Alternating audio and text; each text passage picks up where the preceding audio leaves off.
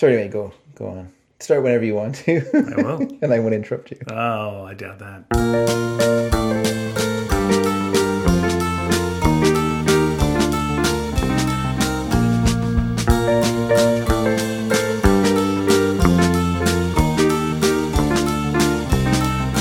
Hi, everybody. Welcome to Sneaky Dragon. I'm Ian Boothby. And I'm David Dedrick. And this episode is, I don't know, it's something up there. Let's say, I'm going to make up a number, 508.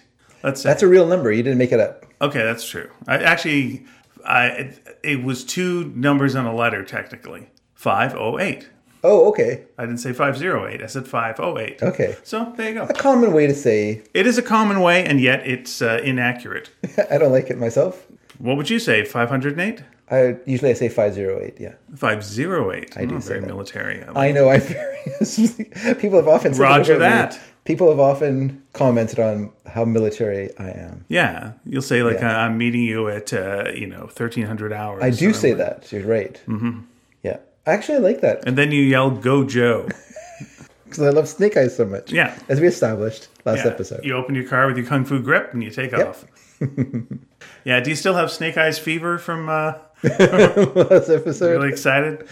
No, but I watched a Why It Wasn't Very Good video.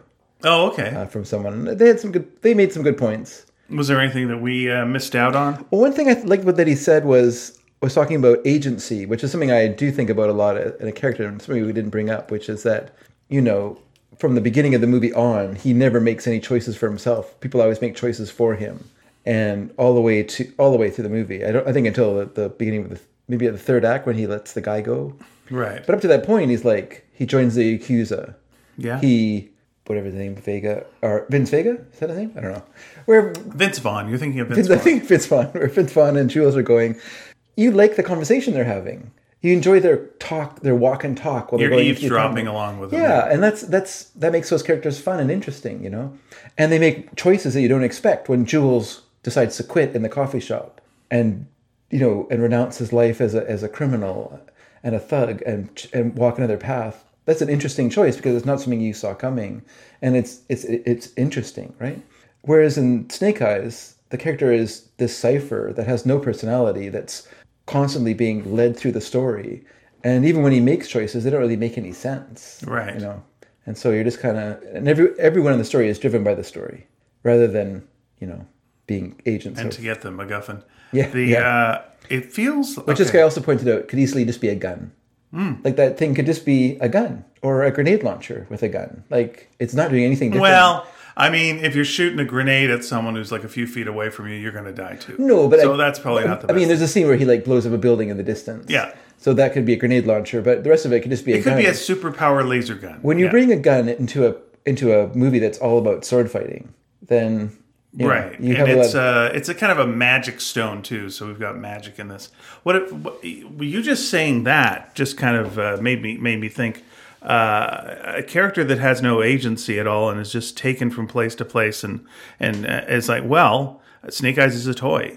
He's a toy. So he was driven through the story like a child was picking him up and just going, and now we're going here, and now we're going to do this, and then now what do we do? I don't know. I got these snakes in my toy chest. The snakes and him fight. What? Why is he fighting with snakes? I don't know. He's fighting with some snakes. And then I got these other toys, and they'll come along. And he does 3 tests. Are they related? No, they're unrelated because it's just 3 random things that a kid thinks of. Yeah. And he's just being dragged through a kid's backyard fantasy. The whole thing. In the final scene, you just see it's just kids playing in the backyard with the Snake Eyes toy, and it's like, I got the upgraded version with the new outfit. Okay, then there you go. Well, that's another point he made, was that this movie is made for kids, but kids don't go to movies anymore. That's not what kids are into. They want to watch TikTok. They want 30-second snippets of stuff, and that's what interests them. Yeah. And by the way, are 3D movies gone now? Are they gone? Yeah, are they gone forever? Not forever, but now, with COVID and stuff, the idea of putting glasses on your face. Yeah, I think and then throwing a big bin of glasses in a thing. Yeah. So this is the one good thing about COVID is it's got rid of 3D glasses. 3D glasses are gone. Yeah. Okay. All right. Just I don't checking. I don't have to wear glasses with my glasses. Right. Which is always awkward. But I just thought that was an interesting point as well. That they geared this movie to kids, but kids aren't going to see this movie. But will kids see this movie when it's on streaming, like in a few seconds? Because it feels like they do the quick turnaround. Like the Shang-Chi film, this was the controversy recently, was one of the big executives at Marvel said that this was an experiment, and the leads thought it meant like using Asian actors as an experiment, and we'll see how this goes. And so, kind of responded to that. But what they say they were saying, and kind of makes more sense of what they were saying, was the experiment is we're going to put this on streaming in 45 days after it shows. Okay. After the launch, and you never do that fast a turnaround. On that kind of thing. They did with Black Widow. I mean, Black Widow opened they did the same day, yeah. But that's a different situation. That now they're in trouble. We're going back to.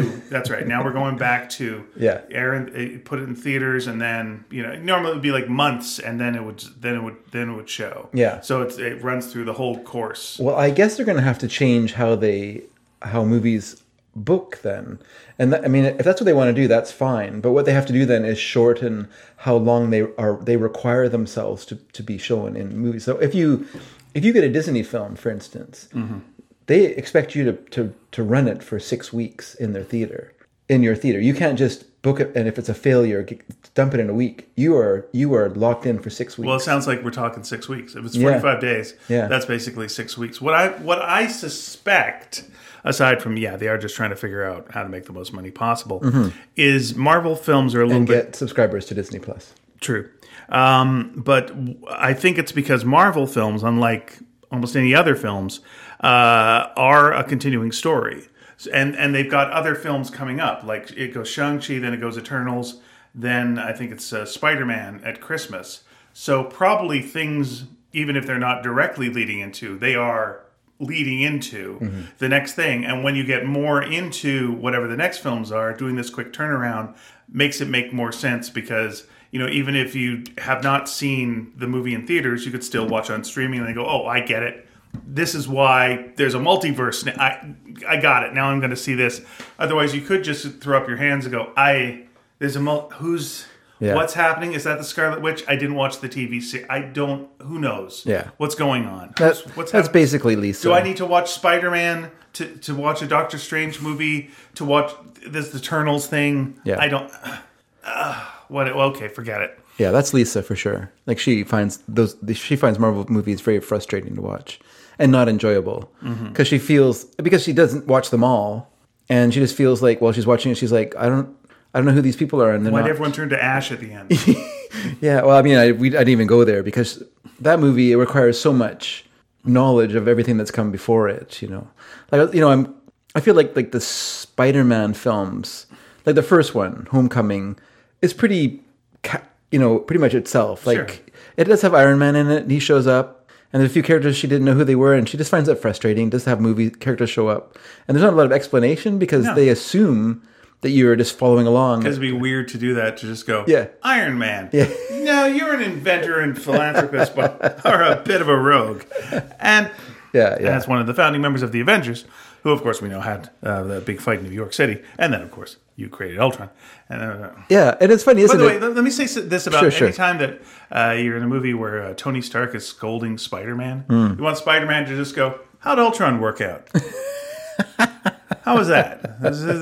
You're the guy who made Ultron, right? Don't bring up Ultron. Yeah, exactly. Don't go there.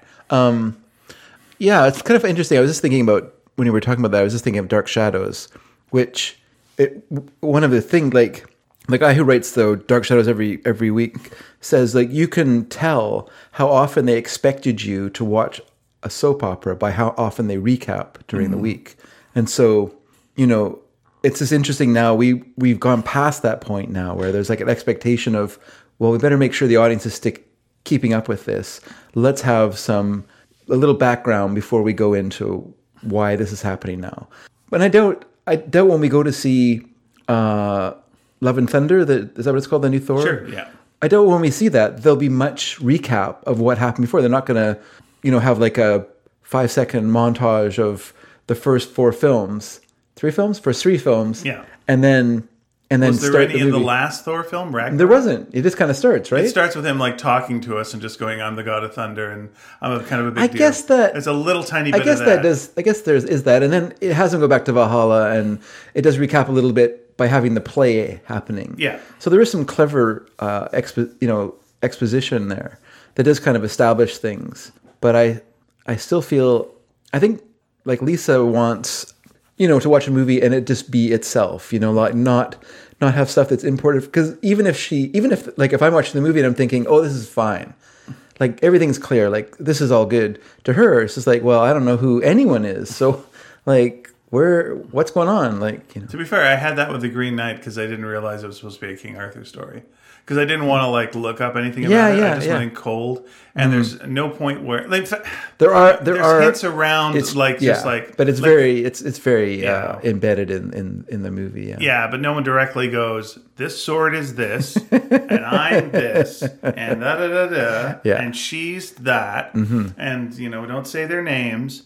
Because right? No! So I guess I could see that being frustrating. Sure. By the end of it, just like, that was King Arthur. No, that would have been a thing. Well, they had a round table. No, they didn't. They had a horseshoe table. Well, that's not a round table. Fine, whatever. It's fine. There was some good stuff in it. It's fine. It's fine. Yeah, and it's a curious thing. But I mean, that's modern movies for you. Yeah. Like, what are you going to do? They basically made here's the thing. Sometimes when you have an adaptation of a book, people are like, just make it its own thing. Mm-hmm. And then at other times people are like, make it as much like the book and the experience of reading the book. Like, not just make it, because here's the thing. You don't want to make it like the book, because the book is already the book. But you want to make it like the experience of reading the book. So you want those same kind of like reveals and delights in what you get. And I think the Marvel movies have recreated what the comics were like, in that you never really totally know everything. When I started reading Marvel comics, like, who's that? I don't know who this is. What's that character's name? I don't know. I guess I'll figure it out as we go along. Yeah. I kind of get the idea here, but who's Thor? Well, what's his up? Well, it doesn't matter. Moving on. Yeah. You'll get it. You get the emotional thrust of the film, right? Sure. Yeah. This character wants this. This character's the bad guy. Sure. Here's some jokes. You get the jokes anyway. Yeah, it's really up to you, though, how much you want to invest. That's right. In it, really. You can either skim the surface, or you can, do a deep dive and just go, or not penetrate, not get past your resistance to it. You know what I mean? Like, sure. You're just kind of like, nah, I don't get it. It's just a lot of noise. It feels like, so toss. Yeah. Gonna read Lord of the Rings? Yeah. Well, have you read The Hobbit? Oh, do I have to read The Hobbit? I don't know. Okay, I don't think you really have to read The Hobbit to enjoy Lord of the Rings. There's a pretty good explanation of what's going on in it. What you have to do is like just hold your nose for 70 pages until it gets going, because it feels like there's a lot of blah until you get to that point, and then so you're like, oh, now it's starting. I get it. Not for these descriptions of the damn Shire and the stupid party and all this stuff. Who cares what they're eating at the? It just goes on. Yeah, I saw the film Reminiscence, because look, I just want to say, I've read Lord of the Rings 3 times. I love the book. Yeah, I had the map on my wall when I was a kid. Ring-a-ding-ding. I'm just saying, both the Hobbit and Lord of the Rings take a little bit of. You got to be patient. Mm-hmm. Got to invest a little bit of time, and then it'll pay off. All right. I didn't when I first tried to read The Hobbit in grade 6. I didn't want to invest the time. I was like, this is boring. Throw. Okay, let me ask you this. Like, we'll get to the movie I saw in a bit. When you saw Lord of the Rings, the film series, did it evoke the same feelings as the book? Not quite. I think it failed the beginning to give you a sense of what a disaster it was for them when they started. Like, it's too linear. I know that they had to leave out Tom Bombadil and everything, but there's other things that happen. There's that part in the. It's been a while since I read it, because I read it before the Fellowship of the Ring came out. That was the last time I reread the stories. But there's a scene where one of them falls into like a Barrow Wights. They're like walking through this thing, and they're like some kind of ghostly creature, some sort of monstrous thing, and they like stumble on that. And they miss, there's a lot of early disasters because they're not travelers. They've never done it before. They never left the Shire. They don't know what they're doing. So it's just like a bunch of like mistakes and bad travel plans, and they forgot to rent the car, and all the stuff like that, right?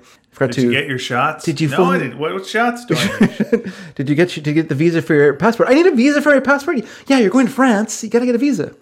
Yeah, so it's just sort of funny. Like, whereas the movie, it just wants to get past that stuff and get on to the other part, which I don't blame it. Yeah, because the movie's a different situation. But at the same time, it doesn't quite get the sense of like what these guys had no idea what they're doing, because that's kind of the point of the movie, right? Is that these guys started with like no experience in life, other than just living in this very safe place and living these very safe, comfortable lives, and then they, by choice, remove themselves from that and put themselves into this outside world that's much more dangerous and difficult and complicated.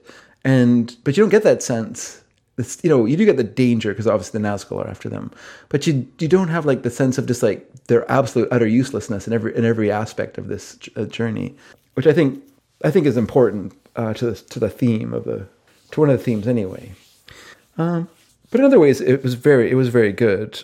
I think the books are still much richer but I think he got as close as you can get. There was someone just put out a video talking about the Ralph Bakshi version of Lord of the Rings, which I saw as a kid. In theaters or on TV? I saw it in theaters because for some reason I was like into Ralph Bakshi when I was a kid. Now, did he do The Hobbit as well? No, that was done. It's a weird thing because of some weird copyright thing in the 60s, Lord of the Rings fell out of copyright in the 1960s in America. Mm-hmm. Only in America. So anyone could publish Lord of the Rings. Hardly anyone did, because it wasn't a very popular book and no one knew how to market it. But like the company that had the original, I learned this in watching this video, but it's kind of interesting.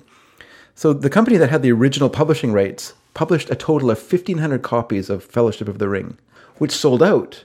But that was it. That's all they would make. So they would bring in dribs and drabs from England. And because they were doing this, it caused this sort of thing to happen where I guess the American government created some sort of additional copyright law, which stated that it had to be published in America or otherwise it would affect the copyright.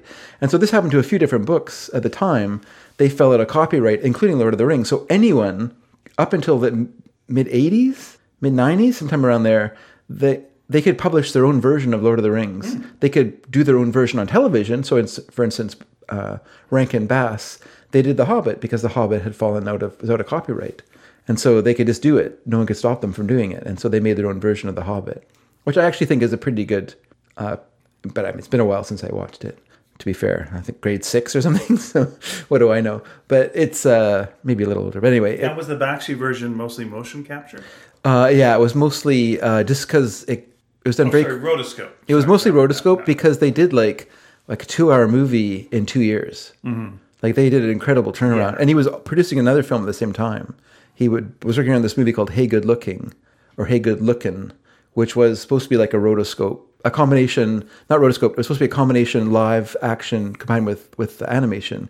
What he did later with Cool World. Right. He tried to do in the mid-70s. When did he? Sorry, I'm throwing a lot of questions in here. Sure. Did he do a film? I'm maybe misremembering. Did he do like a rock and roll movie as well? Like a whole bunch of American Pop. I think it's called American Pop. Right, and that came after Lord of the Rings. Was that rotoscope? He continued on with the rotoscope concert footage.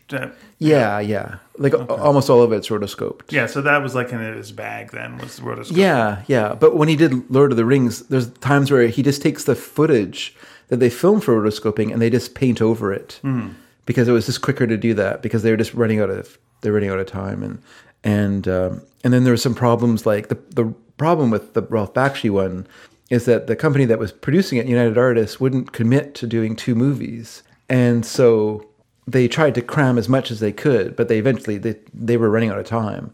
And so they just have like an arbitrary end to the film. Basically ends at the battle of the Two Towers battle. Oh, okay. That had where Gandalf rides in on Shadowfax and with the sword. Gandalf the White shows up. Yes, that's right, and has the big sword and all that stuff happens. And there's narration that makes it sound like that's the end of the story. Yeah. Because they kind of wanted to, but at the same time, it also kind of sounds like we could continue this too. But there was no there was no interest in doing that because I guess the film did okay. It was critically okay and did okay at the box office. But I guess. Well, here's my Gandalf joke. Oh, sure. Okay, I'll be Gandalf, okay. You'll be like, "Hey, didn't you fall off the area or whatever? You know, what do you fall? Mines of Moria. Yeah. Yeah, you can say that. Like, Yeah, did you fall to your death? Hey, didn't the Balrog make you fall to your death in the Mines of Moria? Yes, but I'm all white now. But you have a speech impediment now. No, I'm just all white. Oh, well, that's good. So, And then we both turn to the audience and bow deeply. No, there's no applause. There's not even a gulf. No, there's not even contemptuous booing. just a yeah. There's some people who've just taken out their earbuds and just thrown them on the ground. So, yeah. Are those earbuds broken? Yeah, but they're still all white. That's the color of the earbuds. There you go. Yeah. So apparently he was like trying to produce like Lord of the Rings from the late 60s on. He was like trying to get that made into a film, and like all the films that he made. So it's just interesting that the guy had like kind of like a chronology of the films and just showing how they all overlapped each other. Like he'd be in production for one while still making the other one, and then like the Hey Good Lookin', because it was so complicated, it basically kind of crashed on itself because it was just too advanced for the time period. They couldn't make make it work having live action animation interacting the way that they wanted it to, and so that didn't work out. And so, but that was also being worked on while he was working on other films. One I can't say the name of because it's a terrible name for a movie. I don't even know why anyone would name a movie that. But anyway, it's not like a bad movie. It's an interesting film. It's basically like contemporary retellings of the Uncle Remus stories in like a like in a modern Brooklyn of the time, like mid. But a bad choice for that's a terrible name. Okay, why even think about it? Very good. But because like Heavy Traffic is an interesting film. Like there are interesting films that he was doing at that time, politically and culturally and stuff like that. He has some like little ticks that are kind of you're just kind of like thanks for the boobs, thanks for the boobs, Ralph. That's the thing about Cool World is like how can this cartoon character what does she need to become a fully realized person? Mm-hmm. Well, she needs to have sex with a guy. She needs the right guy to have sex with her, and then now she's all right. That's all she needs. That's all about actualization. There you go. That's all she needs. Then she's fine, right? Am I right, ladies? I'm not? Okay. I'm apparently... Well, not even contemptuous booing. Interesting. Got a walkout. Okay, fair enough. Audience is left. Yeah, so... Yeah, he was producing all those films while trying to get this Lord of the Rings going. And then working on Hey Good Looking simultaneously with doing Lord of the Rings. And then Lord of the Rings kind of took over because Hey Good Looking kind of crashed. And then he continued working Lord of the Rings, but he just had this really narrow window, like basically 2 years to do it in. Wow. Which is for a full length. Insanely insane. Yeah, for a full length movie. That's from script to end to movie. Yeah. That's not even like scripts weren't even done yet. Yeah. There was a script written by who was it written by? It was written by someone well known. I can't remember who it was now. Oh, John Boorman. Okay. Who did Excalibur, speaking of King Arthur. A crazy director. I mean, this is, I guess, I don't know when he did it. Anyway, it's bonkers. It's ridiculous. It's just crazy. It's terrible, actually. And seriously, it has some choices that are just insane. I wish I could remember what they were now. But it's just awful. And so then... Oh, I just looked up what the name was. Yeah, what are you doing?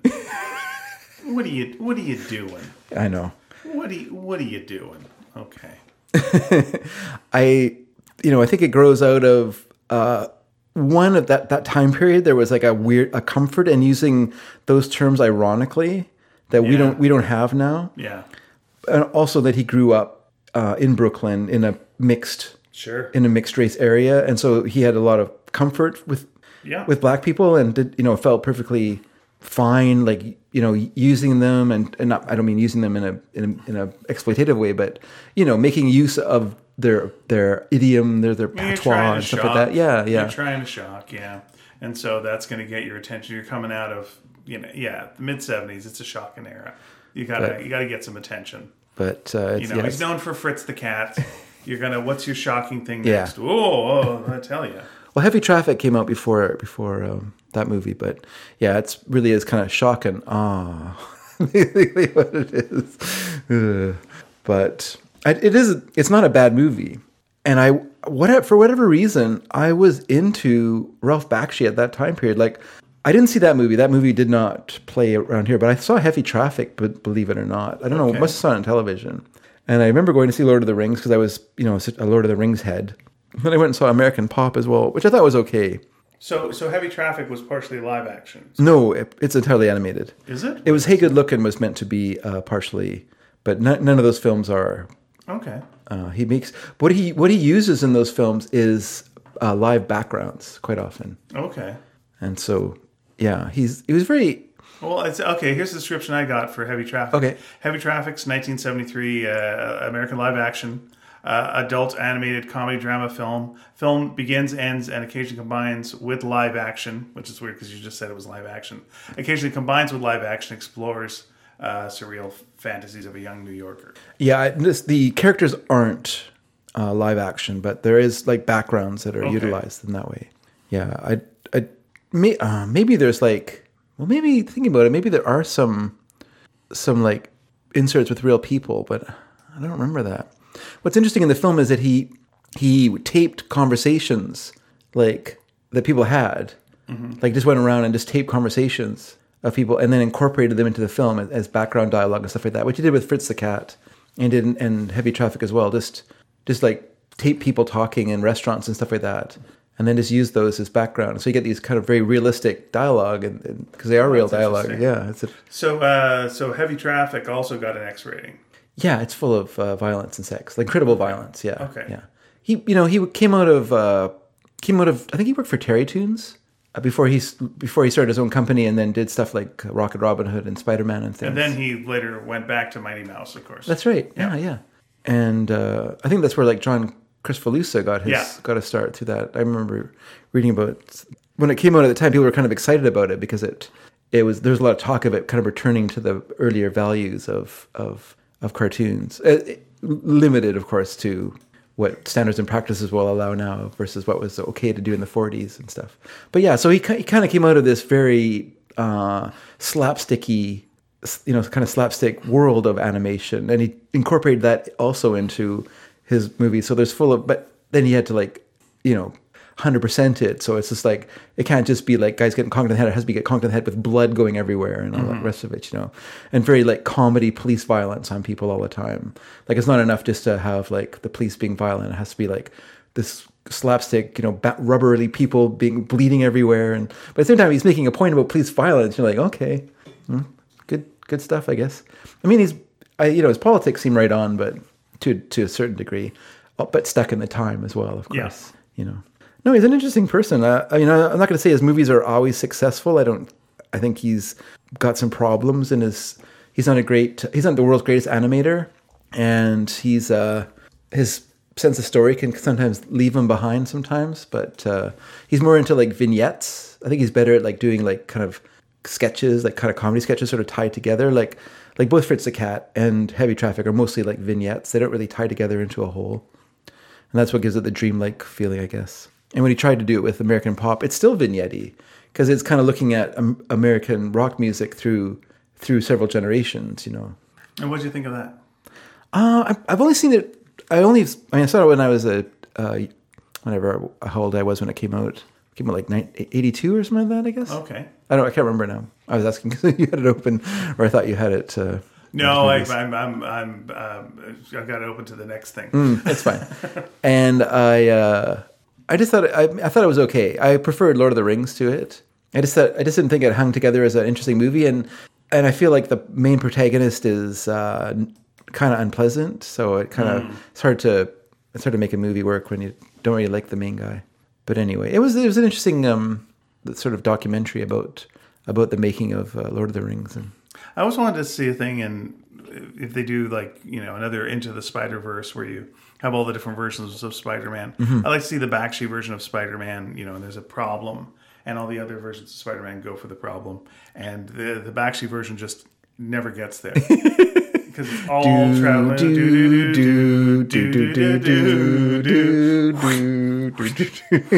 Like Spider-Man in the cartoon traveled across New York in real time. Yeah. Like, okay. Yes. Listen, it's quite a few blocks away. We got to show this. That was great. And also him sneaking was like the greatest animation in the world. His exaggerated sneak was so good. Yeah, I remember they showed them on Teletoon. This is a long time ago when the girls were quite young. And we got Teletoon because the girls, wanted to watch kids shows. So, but in the evening they were playing Spider-Man. Okay. And I was like, oh, nostalgic joy. Let's sit down and watch these great cartoons. So boring. Yeah. So boring. How did I stand it as a kid? I must have just needed a rest. Magneto was in one, but he was just a guy. He was just an old guy. Yeah. But that was the thing. Like, they're all old. Spider-Man's deal used to be he would beat up old men. Well, it's more like I'm the Vulture. I'm made. It was teens versus adults. Yeah. So, and in those days. And adults were old. But if you watch movies from that time, the adults are old. Sure. There's hardly any movies you see where there's young people doing stuff. It's always like old guys. And yeah. Like whose idea was this?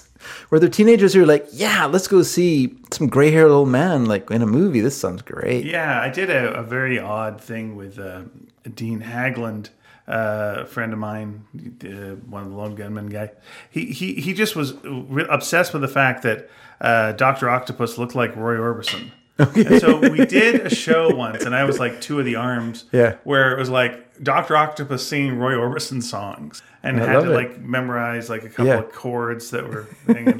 You just sing these Roy Orbison songs. And so every time I see Dr. Octopus in the comics, I'm just like, it's true. It's Spider-Man. It's a young person beating up Roy Orbison, And they never have a thing in there about like, Dr. Octopus can really take a punch. No, why? He's just got arms attached to them. He's still a doctor. He's he's a doctor. That's true. He can heal thyself. But like, a guy who can lift a car, punching you in the jaw. Yeah. Done. That's the end of it. Yeah. You know? Yeah, you got the arms, but that's it. Yeah, and the Vulture, it's an old man with wings. Mm-hmm. One punch, boom. That's the end of that story. Done. We're done. Even Green Goblin. It's weird, isn't it? It's your friend's dad in a mask. He's got to be in his late 50s, probably early 60s. Yeah. You know? He's a millionaire. He probably doesn't even work out. This is before the age of physical fitness. Yeah. People aren't going to the gym or going on their Peloton and stuff. He's throwing bombs, I give you that. But he's got no strength. Yeah. How? Done.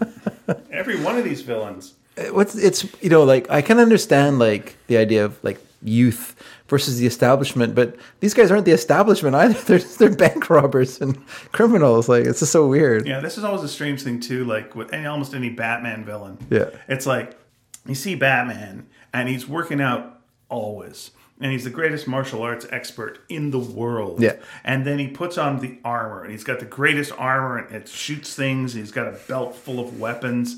And then there's the Riddler. And they have a fight. That fight should go on for zero time, negative time.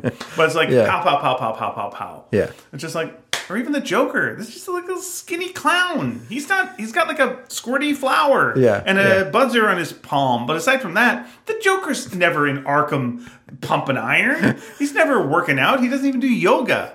He's just a guy. But aren't they drawing that in modern times as much more muscular and how? What's he do? You ever see the Joker do a push-up? I don't know. I'm just thinking of how they're constantly drawn. Working out. Oh, I know, trained around the world with ninjas. Sure. Yeah, but no, that's just here's a fight with him and the Penguin are fighting. Penguin doesn't work out at all, and yet those fights go on for a while. Yeah. Batman's just a shitty fighter. It doesn't depend what version of Batman you're. Or has he always been working out? Adam West is in a fight with Burgess Meredith. Who wins that fight? And how long does that fight take? Well, Burgess Meredith is a pretty sneaky guy. He's a good coach for a boxer. I know that much. That's right. Hey, there you go. Batman, you're a bum. You're a bum. Bum man. He's just putting his hands with little pads on it up to Batman to punch while he's... Yeah. I want you to do the speed bag after this. Yeah, that's a good... Well, I mean, that's... Yeah. You're right. Thank you. I appreciate that. They're all old. I was just kind of curious because you said he's trained around the world with ninjas, and I'm like, is that like the Christopher Nolan Batman though, or is that? Well, look. Is that every Batman? Well, it depends. All right, give me a decade, and I'll tell you. 1970s. Yeah. He's training with ninjas. 100% 1970s because okay. everyone's into kung fu. Oh, yeah, he went around and got kung fu training. Yeah. Sure. That's where you're getting your Ra's al Ghul, Mysterious East. Okay. Sure. He's absolutely kung fu. So that's kind of where that trains part of with his Richard background. Dragon, who's a kung fu master. Yeah, absolutely. Little spot on that name. Oh, you're not related wrong. to Daryl Dragon, the captain in Captain and Tennille. No, just related to Double Dragon, the video game. Oh, okay. Yeah. That makes more sense than to be related to a person. Right. By the way, Double Dragon, the sequel to that game, not being called Triple Dragon, boo. If it was a sequel, Double Dragon 2. Shouldn't it be Quadruple Dragon? Oh, well, yeah, you could do that. Quadruple Dragon. But that's too hard to say. Triple Dragon. But Double Dragon has the pleasing double D's. It makes my name so mellifluous. Double Dragon with the pleasing double D. Sure. All right, you're going to talk about a movie you saw. I'm now trying to think if there's been a Double Dragon. There must have been a Double Dragon. There's no way there wasn't. I'm not even going to look it up. There was. Okay. 100% there was. What did it have? Did it have a colon? Was it Double Dragon colon? I got to look it up. There had to have been, and I want to say. Yeah. It had Johnny Splits in it. Who's Johnny Splits? You know, Johnny Splits, Jean-Claude Van Damme. Oh, okay. I didn't know that was his name. Let's see. Is that your nickname for him, or is that like he a does the generally splits. accepted? That's his thing. That's his whole thing. Is a thing. No, it was Scott Wolf and Mark Dacascos. I can't. Decahedron? Say. Yeah, Decahedron. It's fine. In 1994, martial arts movie Double Dragon based on the video game. Okay, very good. All right. What I was going to say was I saw. I'm trying to give you right now the Snake Eyes warning. Snake Eyes warning. Because, as you said last week, you didn't warn me enough. And I felt that way. You mentioned the movie. I said, "Oh, what do you think of it?" And you went, "Yeah, it was fine." And it is. No, it's not. It's not fine. It's boring. It's a boring movie. Okay, it's boring. It's boring. It's funny. I was talking with Mary about it, and she goes, "It was funny because she went to the bathroom doing it, and she said I came back, and you and Eve were both slumped over in your chairs, looking so sad." And they just want details of how was the bathroom. What was it like? Right. What was the bathroom like? How much soap was there? How many people were in the bathroom with you? Was it clean? Did it look like it was about to be cleaned? Tell us more about the outside world. Take us with you. Now, here's the thing. So, Reminiscence. It's one of these where... Reminiscence. This is a movie with Hugh Jackman. And, it looks like it's a Christopher Nolan movie, like, if you look at a trailer. But it looks like a Christopher Nolan movie, but in the same way that, like, when a Transformers movie comes out, then the Transmogrifiers comes out as well, direct to video. And it's the knockoff. Yeah. Right? And there's like 1 star. Like, I don't mean it gets 1 star. It probably would get 1 star. Yeah. But it'd be like one person you recognize, like, oh, there's Michael Ironside. Is in this. Okay, very good. I got it. So when Memento came out about the Mormon who couldn't remember the past. That's right. Okay. Yeah. So, look, I'll just tell you exactly what this movie is without spoiling the movie for you. It's like someone took, how does a film noir go? Okay. And it was like how to write your own film noir for dummies. Let's do Blade Runner, except it's Blade Runner. It's Who Framed Roger Rabbit. It's everything. Okay. You take your here's the structure of a noir.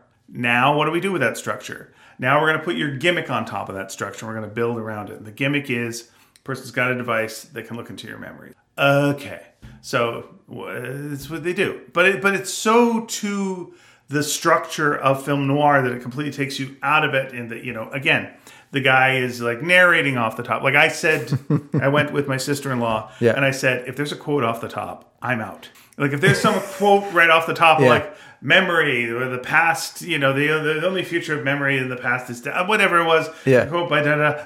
Done, out, because it'll never be good. So you left. There's no movie that starts with a quote that's good. Yeah. That's what in general. Yeah.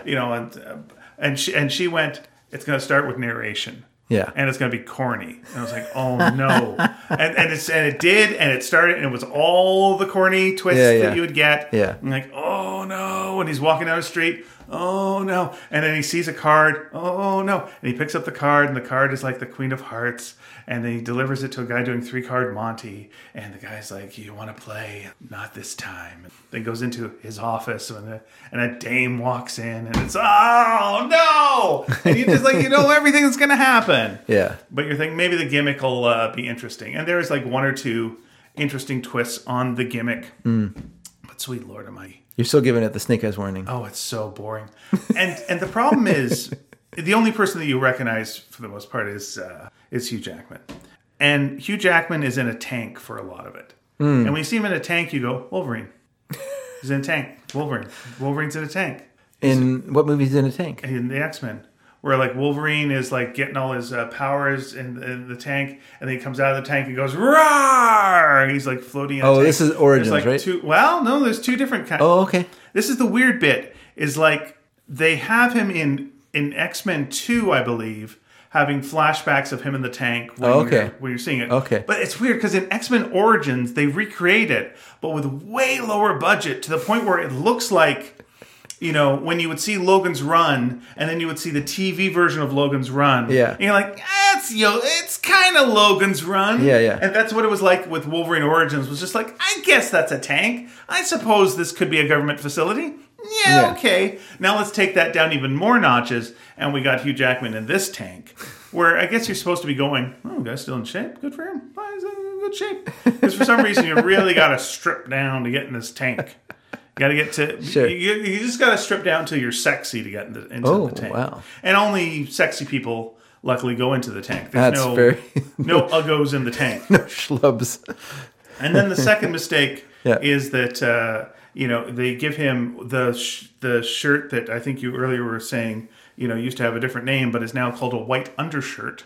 And that's a real Wolverine thing as well. He's always in that stupid undershirt as Wolverine. It's like, you can't wear that anymore. Okay. Wear a t-shirt. Yeah. Wear a black version of that. You can't do that. And it's like, he looks good in it. Yeah, but he's Wolverine. You can't be in a tank, come out, put on that shirt, and not have knives come out of your hands. And now we're dealing with memory stuff. That's Wolverine! He's been typecast forever as Wolverine. Yeah. So anyway, he goes through it, and you know the whole damn movie. And there's like one or two like really beautiful scenes that you go like, oh, that's great, but you saw him in the trailer, so you're fine. The end. You get it. You know how a film noir goes. With the femme fatale sings a song in a dress that looks exactly like Jessica Rabbit's. Oh, really? Yeah.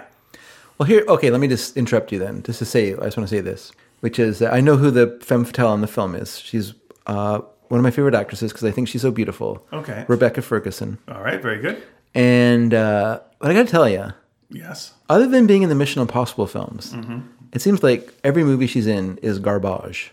Like I don't know who's moved. She just did like The Greatest Showman with Hugh Jackman. Okay, I did not see that movie. I have not seen a lot of the films that she's in. I really dislike her in the Mission Impossible films. Right. But Didn't she was like Dr. Sleep, eh? Ugh. I think we talked about it on We did. It's not great. She's fine in the film. I thought she did a good job in the movie, and I thought there's some good parts to the film. But and she's going to be in Dune. I'm hoping Dune will be great because it's a Denis Villeneuve film. Oh, but one of the reasons she was in The Snowman. the White Queen or some such. And she was also in. No, she wasn't in that. Sorry, she's been in other films that are good, but because she was in the Kid Who Would Be King, I think it was called. Mission Impossible Fallout, Mission Impossible Rogue Nation. Let's see, Florence Foster Jenkins, Girl on the Train. Never seen it. Drowning Ghost. Sounds great. She was in a Swedish soap opera called Nida Tider. She is Swedish, so. No, well, I hope so. Otherwise, that'd be very, very odd. Very awkward. But what made me think of this was for some reason earlier on we were talking about Tennessee Williams characters. Yeah. And I always think of this one character from there was a Clone Wars film. There was an animated film. That was just in theaters, and they had, and I went to see it because I don't know, I had some time, and there was a hut, okay, like a Jabba the Hutt hut. Okay, I was gonna say a Jabba type thing. And he had a southern accent, was just talking like this, and it was like, that's a hut.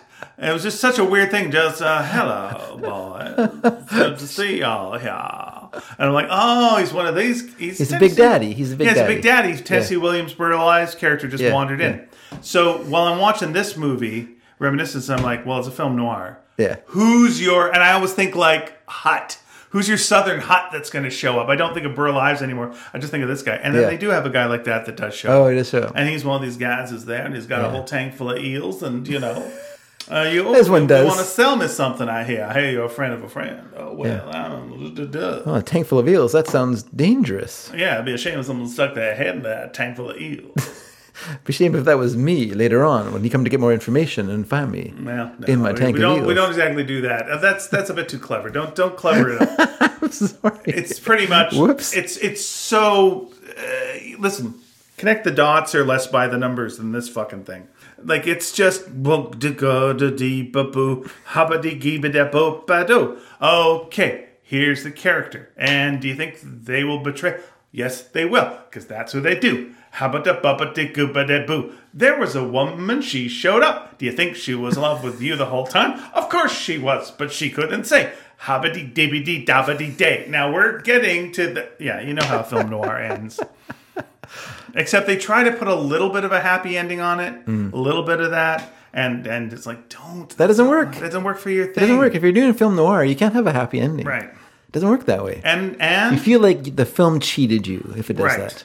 And I will say this, you would think like after you've seen what they do in the Marvel movies with aging makeup, like it used to be you would have like I'm just thinking like any movie where, you got to age the person up and just, hey, look at me. It's just forget it. Sometimes it's good, but often, What's that? Sometimes it's good. Depends on the makeup artist. But it used to be a nightmare. And now, and then something happened. And I think like with Marvel, where they actually started doing it well, they were able to pull it off. And it was like, oh, they can do it now. Like you see Captain America at the end of Endgame, you're like, that's all right. I'm not taken out of this. But oh boy, in this one, it's just like, well, it's Halloween. Who do you want to go as? I don't know, an old Hugh Jackman? I don't know. Let's try doing that. Okay, there you go. Of course, he's got the shirt off and everything, so he's still completely jacked up like nobody's business. It's like, just lose some muscle tone, get some man boobs. Yeah. Like just age. Yeah, age. Also, no matter how long that guy spends in a tank, he does not prune. Like, prune it up, pruny. Yeah. Prune for me. Yeah, and so it's very avoidable, this movie. That's what I'm saying. But, this is how you write your own movie, is you... See that? Take the structure and just put your gimmick on top of it. It was directed and written by the same person, Lisa Joy, and she works on Westworld, which is another... tank-heavy movie. So it's like, we like Hugh Jackman in a tank. Yeah. We have a nice person who has worked on a TV series where they use tanks very well. Okay. This is a very tank-based movie. A lot of tanks. And I say, tanks for nothing for this film. You can quote me on that. You can Peter Travers that quote on your poster. Well, thank you, Roger. Dude. And I'm Gene Siskel. I don't know what movie you saw. And then we're doing that Roger Ebert thing. I was just watching them disagreeing over Full Metal Jacket for some. I was watching a Full Metal Jacket related video, and Anyway, did they not like one of them? Not like Roger Ebert did not like Full Metal Jacket, and Gene Siskel did like Full Metal Jacket. I just remember the biggest argument I saw was, well, not even biggest argument, but like one that was like, woo, was over Kids in the Hall brain candy. Oh yeah, and Gene liked it, and Roger, I believe, hated it. Yeah, sometimes he was kind of weird in his judgments. He hated Blue Velvet as well. He felt it was offensive to Isabella Rossellini. Yeah. He's like, she chose to be in the movie. It wasn't like she had her arm broken to be in it. Yeah, like, that was odd. That's strange. Trying to defend the actor who has no problem with the thing. Like, you deserve better, baby. You deserve better. You should be in a movie like mine, like Beyond the Valley of the Dolls. Really? That's going to be... Is that the movie where the woman gets the shotgun in the mouth and has her head blown off? Yes. Well, Roger. Yeah, I mean, nothing against a Russ Meyer movie. But, like, you seem very supportive of Russ Meyer movies and don't seem to have any issues with... Yeah. And I don't know. I mean, you could say the same thing again. Those women chose to be in those movies. Do you think the problem was... Yeah. Now, you know what? You're now finding a link here that I'm getting. And it's like, okay, So Roger Ebert doesn't like when Isabella Rossellini is disrespected. Yes. Gotcha.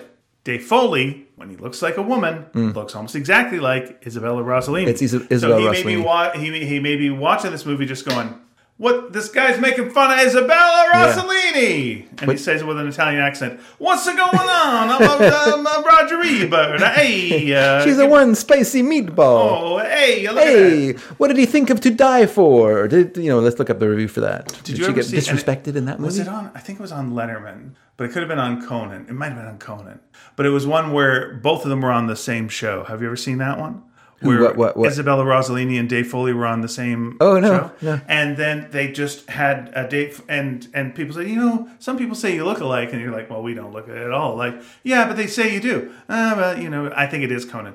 I don't see it. I guess you could maybe a little bit around it. Wait a second. And then they just swarm them with makeup artists and like swarm Dave Foley and just do them up instantly. Okay. And they just pull away, and it's like, yep, exactly.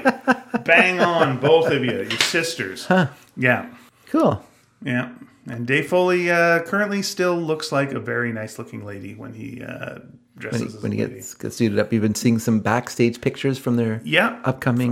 their upcoming, which is looking like they're just going all in on this, and it looks like they're having a lot of fun. Cool. I'm looking forward to it. Yeah. Okay, I wanted to say a couple things. Please. One is that... Because we have like a 2.5 hour show to fill, so please do we have, say a couple You know what, things. we can stop whenever we want. We don't have anything to fill, but anyway, okay.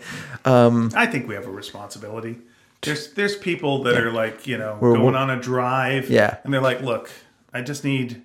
I need 2.5 hours of bullshit, I need to go to sleep at the end. Yeah. So please read a lot of letters. That's why people go like, I'm going to listen to the Sneaky Dragon because that show is the epitome of responsible. No, I was thinking about noir, like the narration thing. I just was reading a book. Mary recommended to me a book that's kind of a combination fantasy. It's a mashup of fantasy horror with hard-boiled detective. And so you get the story of this guy who's a wizard, but he's like a private detective wizard. Okay. And he narrates a story in a kind of hard-boiled style. And I did enjoy the story, but I found... the story is called Stormfront by this author named Jim Butcher. And I found the narration kind of... It doesn't sit well with me. Which is weird because I love Raymond Chandler and I love Dashiell Hammett, who are kind of the originators of the hard-boiled detective telling you the story, first person telling you the story. And I guess I have to go back and reread them and figure out why they work for me. And, and it's not just that they're the first ones to do it, because I don't know. Like I've seen this done lots of times before I ever read them. I saw the imitators of them. But I feel like they really know how to do it, and no one else does. And I don't know what it is that makes theirs sing off the page, and other people's kind of sit there sort of dead and get in the way of the story. Because I would have enjoyed this story more if it was just told to me with a omniscient narrator, or maybe just a whatever they call it when the main character is the limited omniscient narrator or whatever. Like I'd rather have that than have the person tell me the story. And I don't know why. Maybe an author who's not particularly funny shouldn't do it because doesn't really work. You need someone who has something like at least a good sense of ironic or cynical, whatever. Like there's something about the way that Hammett did it, and then Chandler, who obviously was following in his path. There's a thing about bringing you into a world and giving you their take. It's a tough one because you do it wrong, and the protagonist, you've taken away all the mystery. Yeah. Like the problem with like the Hugh Jackman one is like I know what he's thinking at all times. Yeah. And like, well, you don't want that. Mm-hmm. I mean, you wouldn't want like Indiana Jones. Oh, it's a weird thing to bring up, but like you wouldn't want like Indiana Jones to be going, yeah. So I felt nervous because of this. It's like no, you're like looking at him just going, is Indiana Jones like especially for the beginning? Like, is he a good guy or a bad guy? Yeah, he's kind of a grave robber. Now there's these girls that are flirting with him in class. Yeah. What's his deal? All right, how's he feel about her? Is he just using her, or is it no? He's and by the end you kind of get it, but that's just a real basic thing. But like, you're right. And the other thing when you're reading it like, especially this story where the character is like narrating all the action scenes for you. Like there's one thing about like Hammett and there is a bit of action, but it's very, very rare. They don't really have like shootouts too often and stuff like that. It's like it happens occasionally in the Continental Op stories, but in the Chandler story, it's very rare that there's any kind of action. It's mostly like just going, talking to people, driving over there, meeting some sort of sleazeball and talking to that person, and then going around, and you just get this kind of sense of LA through the eyes of Marlowe, and it just feels like in this story, like this guy's in the middle of this huge, wizardly battle, and he's telling you about it. And you're like, aren't you out of breath? Like when are you telling me the story? Or is this like you talking to me from like the future, and you're remembering this happening? Or are you telling me right now? Because it feels like you're just doing a lot of work and also narrating a story, which feels like too much. Too much. You're just doing too much. No wonder you're not doing very well here. Drop one. Just do the narration or fight your fight. Like you can't do both. Are you telling this story from the future where you survived it and you're relaying the whole thing? Yeah. With the perspective of someone who has been through it all? Yeah. Or are we hearing this at the exact same time you are? Yeah. Getting it. That is there's a lot to... It's just too much. Like if you say, I ran up the stairs, I was exhausted, I burst through the door, but and stuff like that, you're like, whoa, how are you telling me this? Because you're out of breath. You just ran up some stairs. Because you're a wizard and the elevator won't work for you. So you have to run up the stairs. You ran 7 flights. She walked into the room. Here comes trouble. Yeah. Like, are you thinking she's trouble? Or she's trouble? Yeah. Because you've been through all this. What's the situation? Yeah. It's like when you watch any reality TV show and they have the confession cam. Like, even if it's something like a Chopped episode, where just like, well, my biscuits were burning. I had to make a decision. Okay, are you saying this afterwards? Like knowing that you lost because... Yeah. What? When did you make this? Mm-hmm. What, did you just step to the side? What's going on? I know this is an illusion, and it's taking me out of it. Yeah, I've got 2 narrators here. What's happening? No, that's an interesting point. And I think in the Continental Op stories by Dashiell Hammett, it's his reports that you're basically reading. Like he's telling you the case. Okay. So it's after the fact. That makes sense. It's kind of like... So I know you didn't die. Yeah, it's kind of like having... Like it would work better. Like it works great with Dr. Watson telling you Sherlock Holmes stories. Yes, because he's there, but we know he's relating something from the comfort of his armchair. He's writing the story out, and so he has a perspective, and it all makes sense. Whereas I feel like in this story, like the author wants to withhold information, but also the character knows stuff, but he's not telling us. So he's, it doesn't work for me in that way. I don't know. I guess I'll have to go back and reread some. If you were writing a story, I know you've been attempting to write a novel. Yeah. Attempting's the word. What's that? I said attempting's the word. Anyway. Yeah, it's fine. That's everyone's attempting until it's done, and then even then you're like, I don't know if that was a novel. Can I just tell you one of my favorite gag, like one panel gags of all time, which is 2 beatnik guys at a party, and one says, "I'm writing a novel," and the other says, "Me neither." But anyway, go on. Sorry, that just reminds me of like a gag I saw a million times with hippies, which is just like there's an artist and it's just like it's a painting, and the painting is just of like drapes of hair, and then you see the artist and they got drapes of hair in front of their face, and he goes like, "I paint what I see, man." And it's like because they're hippies, they don't know. They're dumb. Yeah. Anyway, but yours is better. So, with yours, would you take the narrator, the omniscient narrator? What would you do for? Well, here's time to confess, because that book, which I got really unhappy with, was written as a first person narrator. So the character is telling you the story. And the problem with that is that I didn't want him to be the main character, but you make that person your protagonist by making him narrate the story in the first person. So it starts to fall apart, like unless you really, obviously Conan Doyle is a better writer than I am. And so he was able to Yeah, but to be fair, he's dead. I've got one thing over him. I've got one thing you got that going on for you, is that you are currently alive and can write now. But also, to be fair, you've been able to read evidence. Conan Doyle's work. Yeah, that's true. So he wasn't able to do that. That's true. Because he was busy writing it. So did a masterful job. David did a masterful job. And he was able to because he chose such an interesting character to write about. Like he made Sherlock Holmes a fascinating character. And so he automatically becomes the center stage. Whereas I made the mistake of making my character, who's not that interesting, but he's telling you the story, the center of the story, and I realized as I was writing it that this was not working for me. So I need to like go back to the beginning and change that to make it just told with him as one character amongst many. I feel bad like doing the thing where it's just like, hey, that gave me an idea. But that did give me an idea, which was you talking about Sherlock Holmes. You get a Sherlock Holmes story, and it's told from, of course, Watson's Dr. Watson. Doctor, he didn't go to doctoring school to be called Mr. Watson. Well, yeah. And then he helped invent the telephone, so good for him. Mr. Watson is his uncle who helped invent the telephone. That's right. Mr. Watson, come here. I need you. What is it? I invented the telephone. Yeah, I know you were working on the telephone. No, but I invented it. Yeah, I assumed you would. Yeah. Oh, okay. Well, I thought it'd be a bigger deal. Yeah, it's good. Okay. Were you doing other stuff? Yeah, just reading some Sherlock Holmes stories. He called him on the phone to say, I need you. He didn't just...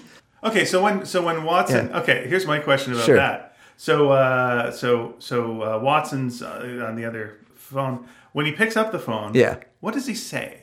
Does he? Hoi, hoi, hoi. Yeah. Well, hoi, hoi. They figured that out later. Like, would he go like, hello? Or would he go, no, he wouldn't say hello. Because that Watson here? Or, yes. Huh? He probably just said yes. Or maybe just picked up the phone and then listened. Yeah, I guess so. And then... You wouldn't know what to do. What do you do? Yeah, Graham Bell said, Watson, I need you. And he said, finally. And he put the phone, he came running in, he was undressing himself, came in, and he's like, could you take this to the store and return it for me? I got too many of these. And he's, damn it. Otherwise, the first call would have been a booty call, which would have been really would have been nice. Yeah. No, what I was thinking was, so you have the story written from Dr. Watson's point of view, of course you do, and just like he's, of course, describing like the murder and investigating it and doing all this stuff. Mm-hmm.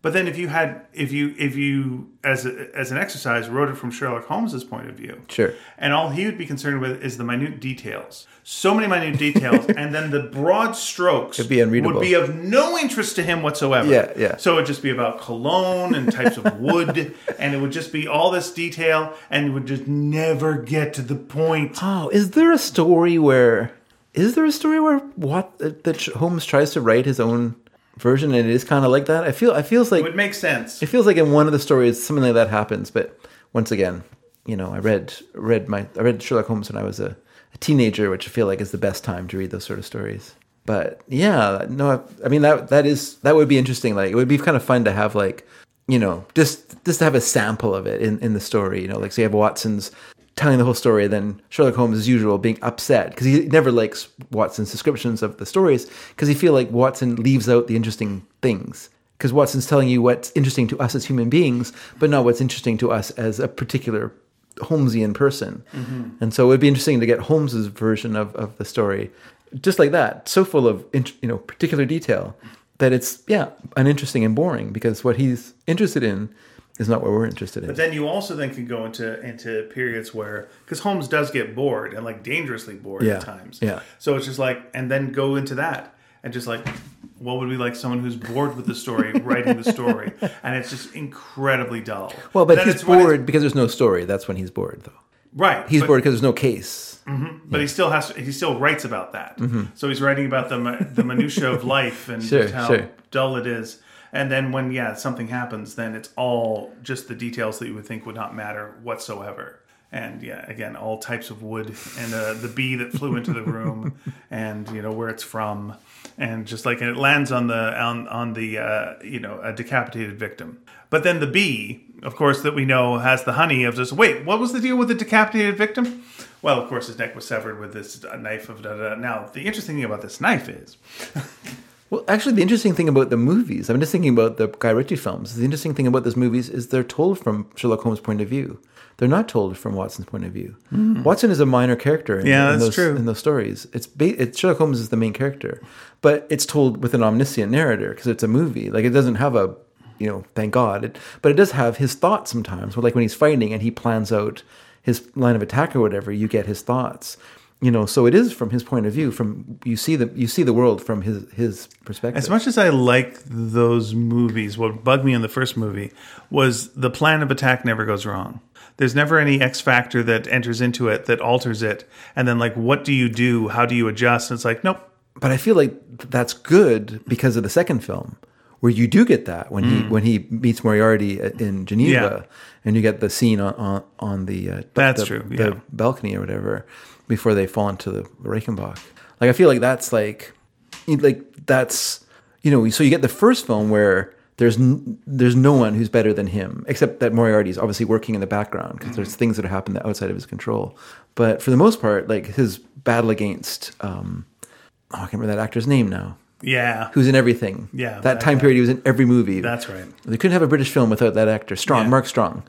In it. Yeah, Mark Strong as the Lord whatever. Like that's a pretty easy case for him to solve. Like there's some intricacies, but basically he gets it and he does it really well. Whereas in the next film, like he's in mortal danger. Like that one of my favorite scenes of all time, that chase through the woods is like the trees exploding. Oh man, it's great. But they're in real danger. Like it's and then when he gets to the actual council or whatever and it's the summit meeting and meets Moriarty there, and then once again you get this sense of, oh, he's in trouble. This is really scary.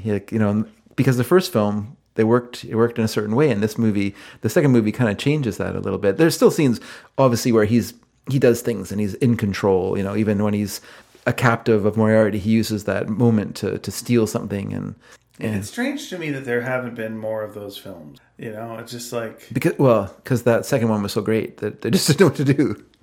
Where do you go? Where do you go after that? It's a great film, and that's it's never basically stopped people from making movies before. I know, but that was a really good movie. It shouldn't make any more of those. It's a pretty much acknowledged fact that Sherlock Holmes is great up till he dies at the Falls, and then the return of Sherlock Holmes is not quite as interesting story wise. And I think because you lose Moriarty, and also you lose the sense of peril. Then it is kind of too bad that you go like right from the first film to the Falls. Yeah. You always want to get to the Falls, but do you want to get to the Falls? And then you guess, we're at the. But Falls. you know what? He went on and made The Man from U.N.C.L.E., which is another great movie. So. Oh, okay. I was thinking like Robert Downey Jr. then goes on. To, Dr. Dolittle. Yeah, we got Dr. Like you just like, hey, Robert, we're rooting for you. What do you got? Okay, no, that's fine. It's hard to move on from something like that, isn't it? Listen, look, it's a good safe bet to do a Dr. Dolittle movie. It was fine for Eddie Murphy. Got him paid some bills. Nothing wrong with that. But his Dr. Dolittle has nothing to do with the Dr. Dolittle of Hugh Lofting. No, it's just another guy who could talk to animals. Yeah. And then his daughter who could talk to animals. Oh, I didn't know he had a daughter who could talk to that. Yeah, there was the next kind of the Dr. Dolittle next generation. When Eddie Murphy, his career was Dreamgirls. Oh, we're doing it. Maybe we're back into maybe. Not at the point where he's going to go and do another Dr. Dolittle. He's moving on. We're going to see. And people always like Eddie Murphy unless he kills someone. Well, he's just at a point where he doesn't need to work ever. But he does feel like he needs to, like it feels like he's a fighter that needs to fight. Whenever you see him really interviewed, like by another comedian or someone that he really respects, it is that he's definitely got the fear that if I come back for the big fight and then I get knocked on my ass, I take the big swing, then it's over forever. And it's scary, but he wants it. Definitely wants it. And anytime like someone like a Chris Rock or someone talks about him, it's just like, he's got a lot of great material. It's just like, how do you go up and how do you work it? What do you do? Do you go in the small clubs? Do you go do 10-minute sets? How do you do surprise sets without everyone like videotaping you? And what do you do? That's a problem nowadays for sure. Yeah. That's interesting. Yeah, we've talked about it before, but there's those early appearances of him on the early David Lettermans, and he's so candid in those interviews that it's really kind of refreshingly interesting to have someone who's just like, just talking about like, my agent said I'm supposed to do this. I got to, and it's just like, okay, you're really, really refreshingly honest. I don't know how long this is going to last. Not forever, but that's okay. Because then you realize, I need some mystique. I need to have like a wall between me and the audience. Otherwise, I'm just like them, and who cares about that? Yeah, and he had definitely he was definitely the coolest guy in the room at all times. And then you get to a point where again, you're Dr. Doolittle, and that's fine. That's right? fine. When you're you've moved on. You go to the dad roles. Yeah. You go to this.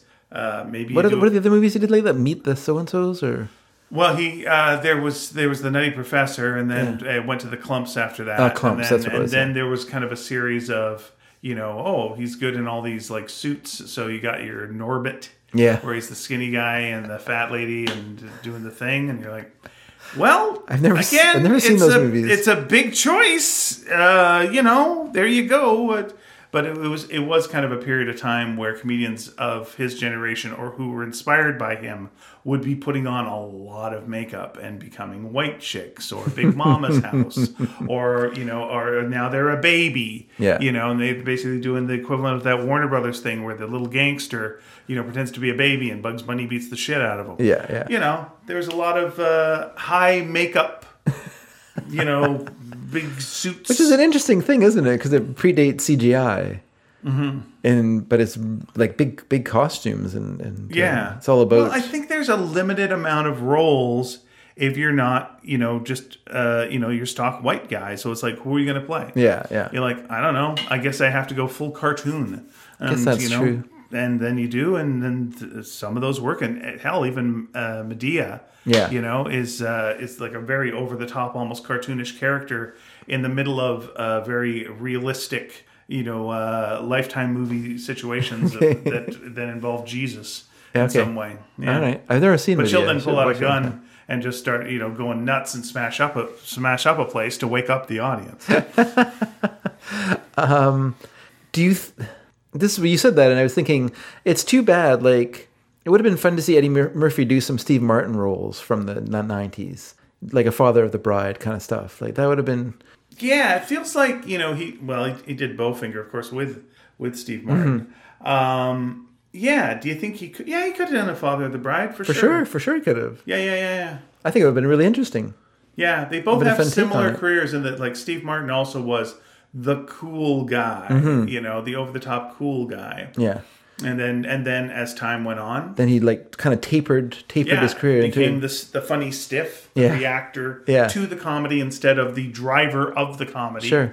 But did Steve Martin ever get do the well, I guess he must have done some dramatic roles, right? I mean, of course, Pennies from Heaven, but that was a different situation.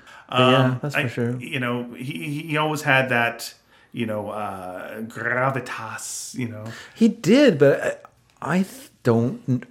Yeah, straight out and out, the kind of nominate you for. Yeah, he didn't do like a Razor's Edge like Bill Murray did. Yeah, and maybe that was lonely guy, and there'd be things in there that would be. But there's still comedy. Yeah, for sure. That's definitely like Roxanne is still a comedy. Yeah. Oh, both totally a comedy, broad comedy. Yeah. I'm trying to think. He was good doing some dark roles like Spanish Prisoner. He was good in that. Okay, well there you go. There's it. That's not a comedy. No, but he's not starring in it, I guess. Yeah. Yeah. Are you looking at his? I'm looking at now. Yeah, Parenthood was definitely a comedy. Definitely. Cheaper by the Dozen. Those kind of things. That was definitely garbage. What's that? I said definite garbage at the very least. They're not for me. I thought Parenthood was all right though. Parenthood was good, but I just think of Cheaper by the Dozen and those films. Just felt like that Steve needed some more paintings for that wing of his house. So he just Inspector Clouseau and stuff like that. I went into Pink Panther thinking, well, this is going to be absolute shit. And I was like, am I laughing? I'm laughing again. I'm laughing again. I'm laughing yet again. What's going on? Yeah. I've never seen it. No, I don't know what to tell you, except I liked it. Okay. I don't know what to tell you. That's fine. And I have not seen the Pink Panther 2. But no, I'm trying to find his filmography and I can't. Because it's all just things that he's written, have you? Yeah. He's done too much. He's just done too much. He's a busy guy. But I think you're right. I can't think of, off the top of my head, I can't think of a single dramatic film that he did. And maybe he just knows to stay in his corner. I mean, he's never, even when he got the chance to do his own movie, he does a comedy. The LA Story is a comedy. Mm-hmm. Bowfinger's a comedy. Well, sometimes, a comedy is the best way to say what you want to say. I haven't seen Shop Girl. Is he in Shop Girl? I guess Shop Girl is not a comedy. But I think it's like a light romantic film. So I guess it maybe is a romantic comedy. I have never seen it. I have not either. But, based on his own novel. It was. wasn't based on New Yorker stories first, and then Okay, is that into he a wrote? novel? I believe so. Okay. I don't know. Well, nothing. Anyway, I hope things work out for Eddie Murphy. I want he should have won for Dreamgirls. I think that really kind of was upsetting to him that he didn't win. And it's like, come on, he's singing and he's acting and he's doing all the range. What do you want? I don't know. What do you want? Who won? That's more the question. It doesn't matter. It does. I mean, if I think that the person did a better job, then Eddie Murphy doesn't have to win. You think he should get like a Lifetime Achievement Award? It was sometimes. Sure. Sometimes that's what Fair an enough. Oscar is. Fair enough. It's like Yeah. But you know what? If you're going to get that, you have to have had like a stellar role. Like if he had done Dreamgirls and then followed it up with another role that was very good, then he would have won. You know, but he didn't. He didn't follow it up. So, you know, he put himself out of the running. That's the problem. Okay. Like you're going to get your guilt Oscar too. Like he should have got it Oscar, you know. No, that's That happens fair. too. And if you're not, like if you're just kind of coming and going, like appearing and disappearing, you need to have that. You need to have a career to get an Oscar, I think. I don't think you can just not often just show up and win unless it's that one of those fluky out of the nowhere wins. That also can happen. But usually the person's old or they're playing like a person with a disability. Yeah, it feels like if he did a good TV show, he'd get an Emmy like in a heartbeat. Mm-hmm. Yeah, get on some cable. You'll be fine. Yeah. Yeah, this is my advice to you. I think people are just mad about the Adventures of Pluto Nash. Still, They've never forgotten that. the Golden Child. Golden Child is not as bad as Pluto Nash. Okay. Look, Golden Child, you go like, all right. Yeah. There's some action. It's not the best. Sure. But it's a movie of the time. It kind of stalled his career. It's though. a movie of the time. Yeah. Yeah. It's no Hudson Hawk. Yeah. that way. And Vampire in Brooklyn. You know what? Forget it. Forget him. I don't care about him anymore. Yeah, I saw Vampire in Brooklyn. No, forget it. Too bad. It's fine. Dolomite is my name was fine. Yeah, it's but good enough. it doesn't make up for Wes Craven's. I'm sorry, it's Wes Craven's Vampire in Brooklyn. Okay. Let's make sure we get that. And it's a comedy? Well, do you have to quotation marks? laugh for it to be a comedy? Was it intended as a comedy? Oh, boy. Like that's a mistake. Let me just see what they called it. Comedy horror. Okay. It's a mistake. Unless you are directed by a director who understands comedy. Wes Craven. Wes Craven doesn't understand comedy. He's what movies he's done? The Hills Have Eyes, House on the Left, which has some funny moments in it, but it's more sort Swamp Thing? not funny. If already directed Swamp Thing. Shocker? Don't know it. Red Eye? Not a comedy. Red Eye was okay. It's not a comedy. But it's not a comedy. People Under the Stairs? Were they funny people under the stairs? Started a couple of Twin Peaks alum, but Music of the Heart? doesn't sound like a comedy. Nah, it doesn't. Forget it. Sounds like a. I was going to say, isn't it a Hayao Miyazaki movie? I don't know. I did sit. I think I've mentioned this before, but I sat like just a couple of feet away from him at an award show once. Okay. And it was a silly award show. It was kind of silly. It was for Scream Awards on Yeah. Spike TV. Yeah. But he was getting an award. Okay. And it was nice because his wife was next to him, and you could tell she was proud as punch. That's nice. She was so proud. That's great. Oh, it was great. Hello. So I'm saying hello to my wife and my sister-in-law, who are bringing in. Was the bike there? Yay! They got me a bike. Oh, nice. Yeah. There you go. I mean, I don't want to have a contest with families, but did your family get you a bike this week? No, they did not. I win! I've got the best family this week. I have to say though that I hurt my back at work this week. Oh, I had to spend a couple days at home. I guess 2.5 days at home. What occurred, if you don't mind? Nothing particular. It's the usual thing. Like whenever I hurt my back, it's for no reason. Yeah. Like it's never like, oh, I had to catch this falling girder or something. No, was dragging some steel across the floor with someone else, and it was awkward. And I guess I twisted the wrong way, and then it hurt, and I hurt my back. And then I did continue working, and then someone up above me, higher up, they saw me and they went, "Are you okay?" And I said, "Oh, I just tweaked my back a little bit. You're going home." Yeah, that's that was it. I'm gonna get my bullshit out of the way real fast. Sure, yeah. I was reaching for some vitamins on a high shelf. Yeah. Messed up my back this week. Oh, really? Yeah, I was just like reaching for vitamins. Back Brothers. Oh, High five. Back Brothers. Boom. Yeah, and so at about 6:30 almost every morning now, I'll wake up and I'll just sit on the bed and just have like a back spasm that just goes ooh, and then it's like okay, and we're back to it. But mine is not as bad as yours. I don't know. Please back to your back. All back things are bad. What, are you taking anything for it? No. I took a little bit the first day. Okay. But I would rather just I'd rather not mask what's happening. Because then I feel like it's worse. Do you put some heat on it? Some cold? Yeah, I put some heat on it Okay. Over the last couple of days when I was at home. And just kind of sat around and did some stretches and things. And then, and it feels better. It feels, Okay. I'm at 75%. Which is pretty good.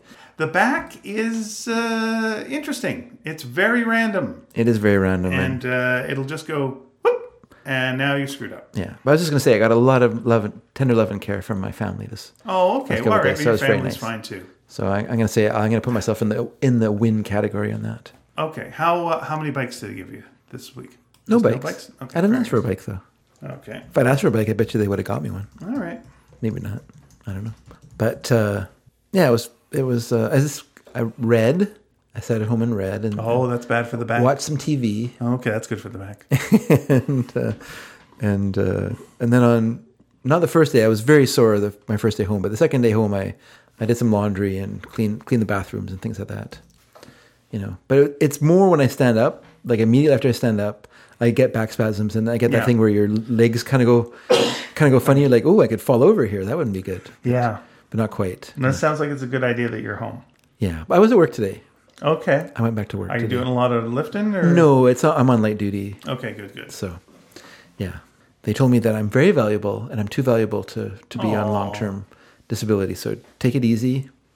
They said you don't have to be here today. I'm like, I know, but I was so bored at home. So they said that's fine, but we'll just put you on light duty for the next couple of days, and then I'll have the weekend off. All right. Well, So that's fine. I hope you feel better. And I do feel better. The only time I feel really not great is when I've been sitting for a while. Like, so when I stand up, I'm going to be hunched over like old man Dedrick. But once I walk for a bit, it'll be good. Well, I was reading up on what to do about the back spasm situation, and it is getting better now. Mm-hmm. But it's like do light stretching, do this. They do not recommend bed rest. Yeah. It's like, that's weird. It's like one of the only things that they, it's like bed rest is for everything. Yeah. It's like, No, it's actually bad to lay down like that flat, I think, for your back. And also, I think it's just, you need to like be doing, not straining it too much, but you need to like be a little bit active. Otherwise, your back isn't going to get better because it's, So, I mean, but rest it, like, like I say, the first day when I came home and then the next morning and into the afternoon a bit, I was very sore. And then I started feeling better and I said, I'm going to go to work tomorrow. And then the girl said, no, you're not going to work tomorrow. Good. Okay. And I said, okay, I'm not going to go to work tomorrow. So I took their advice. But I made dinner. I made dinner on Tuesday and Wednesday. So, I was fine. I was fine for that. So, but when I was getting up, I needed like someone to like, I'd have to like hold my hand up like an L, and then someone interlock their hand with mine and then help me stand up. Because I couldn't like lift myself out of the chair with my arms or anything. Oh, geez, okay. It was too sore making.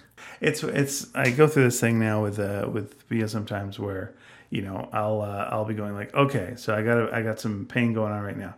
Now let's figure out what this is. Is this because I'm now swimming every day and I'm walking? Okay, or is it because I didn't move for like a year and a half because of a pandemic, or is it because I'm in my early 50s? Yeah.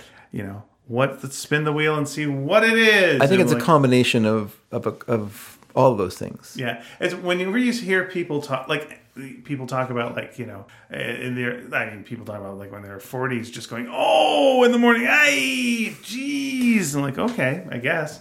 But there's no manual that goes like there's manuals that will say things like, okay, so you're 40. So what you're going to need is you're going to need to work on these muscles because these muscles aren't going to start this, but you're going to have to this, but your whole thing is going to be tone. Yeah. But there's never like this like chart of just like, okay, so here's what you're probably going to end up feeling. Mm-hmm. You're going to really feel it in your bloop, and you're going to feel it in your ding, and you're going to feel it in the old... Yeah. And you thought that you could, but now you can't. But you're better at than whoop. So our advice is, and don't worry about the, don't do that thing where you grab the giant tire and try to flip it. Don't just leap into CrossFit. Yeah. You can work up to that. You can work up to it, and you can do the thing where you wiggle the ropes and go wagga wagga wagga. I don't understand why I don't get that stuff, but it's fine. It's fine. Well, it's fine. I always like see that, and I go like, it'd be fun if someone just jumped in the middle of it and just went, my grandma and your grandma sitting by the fire. Wiggity wagga wagga. My mother says your mother. Yeah, wouldn't it be better to actually like be spinning the rope for people who are jumping in the middle? Feels like you're still getting a workout, and yet someone do some double dutch. Yeah, do a little double dutch. Yeah, it's fun. You don't see double dutch anymore. I blame this on. I do blame it partly on the fact that I have not been to the gym since last year because partly COVID related, partly busy with coloring, and so it just changes your time. Your time windows are different, and for sure it's related to that. And when you start to get back into it, you start to build up those muscles, but they're not really totally built up yet, and they're a little on edge. So when you do that big stretch to get the bottle, the muscle goes because it's tight. It's not. You kind of want to just say to your muscles, "Look, give me a warning." Maybe I'll give you a warning. Maybe there's a little. Maybe that's true. Now that I'm thinking about it, maybe it is my body going, "That was the warning, fucker." I'm like, okay, fair enough, body. All right, I appreciate it. But I mean, walking and swimming, you're going to be better. You're going to get a better core, so that in a year you could do that and it wouldn't happen. It's just that you're coming back into it and your body, needs to warm up to this stuff, and that's just how it is. Like it's good you're doing that stuff because you will have long-term benefits from it. You might have some short-term pain, but that's going to come. Like when you first went back to swimming, you may have had some leg cramp problems because your legs weren't used to kicking. It was more spasms in the core. Yeah. It was that feeling where you're just like, and of course, like if you're ever worried about like heart issues, it's great because it's like, oh, something's going wrong here. Oh, wait, no, that's just, no, okay. And I always have to do the thing about like, is it above the ribs? Is it below the ribs? It's above the ribs. Well, that's not where your heart is it? Yeah. No, you're right. That's just my muscles. Yeah, and what were you doing? Swimming all those laps today? Yeah, that's what you're doing. Yeah, so that's what that is. Yeah. You decide to, like, let's try a backstroke. Oh, sure. That's great. Sure. It's great, yeah. But, I mean, those are just temporary things that are going to go away because you're going to keep doing it and your muscles will build up and they'll get used to doing this stuff again and then you'll be fine. So, yeah, I'm very soon going to be going through this where I'm going to be waking up at night, 2 a.m, grasping my calf because my legs have decided to lock up. Yeah. And that's life. Yeah. When you want to do this stuff, you have to go through the growing pains and get back into it. I mean, I have not done any of this stuff for so long. Like, I'm going to go back to the gym and I have to start at ground zero. Like, I was really, before I stopped, I was really in really good shape. And then I stopped. There you go. And there you go. Bibbidi bop. That's life. Bibbidi bibbidi bibbidi. Got to work back up to that again. At least it gives me a goal. I mean, it's like, to me, my nighttime now is going like, okay, so I'm going to take a little magnesium because I know that will help stop leg cramps. And, I've had potassium during the day, and again, that stops leg cramps. Yeah. Otherwise, you're going to wake up with maybe a leg cramp. Like, okay, all right. Now what do we got to do? We're going to make sure you have some water because you're going to dehydrate. Okay, fair enough. Are you going to floss your teeth now? No, you're going to floss your teeth in the morning just in case you have any bleeding and, because you're on the blood thinners, you'll have more control over it in the morning. Yeah. So let's deal with that then. Okay, so we're going to do that. Now we're going to paste this out and do this and do that. And now relax and go to sleep. Okay. Fair enough. Sure. Let's just keep this train moving. I think, like I was complaining as as you do. You? Yeah, I was complaining as you do. But let me just. I'm going to sidebar this. Sure. And say, I was the other day. I was writing on top of the library because there's a top floor of the library in Vancouver. Okay. It's really beautiful. That's like out in the open air, and it was a beautiful day. Yeah. And I was just I was writing out some pitches for things, and then first it was interesting because there was a group of young women that were there. that I obviously had no impact on them whatsoever because they were just talking about their lives in the most intimate details. Where I was just like, oh boy, I feel like if I get up to move, like it'll be a scene right now, just like, ooh, I can't handle this. So I'm just there, put the headphones in, pretend like I'm listening to music. I am not, because I can't write while I'm listening to music. You can't write with this music? Okay. No, so I'm like, okay, here. But it was very weird because it was just like, yeah. Boy. But you can write listening to that. Well, tell him that. You should tell him that. Well, I know you just like him platonically. Well, then just, if you want to just use him for sex, use him for sex. But I think you probably could maintain that friendship. That's just my opinion. You're young, you'll get over it. You'll get more friends. I don't know. What do you like? Oh my God, she likes that too. Okay, fair enough. That's good. You see, I'm here, right? Anyway, I'm writing down all this stuff.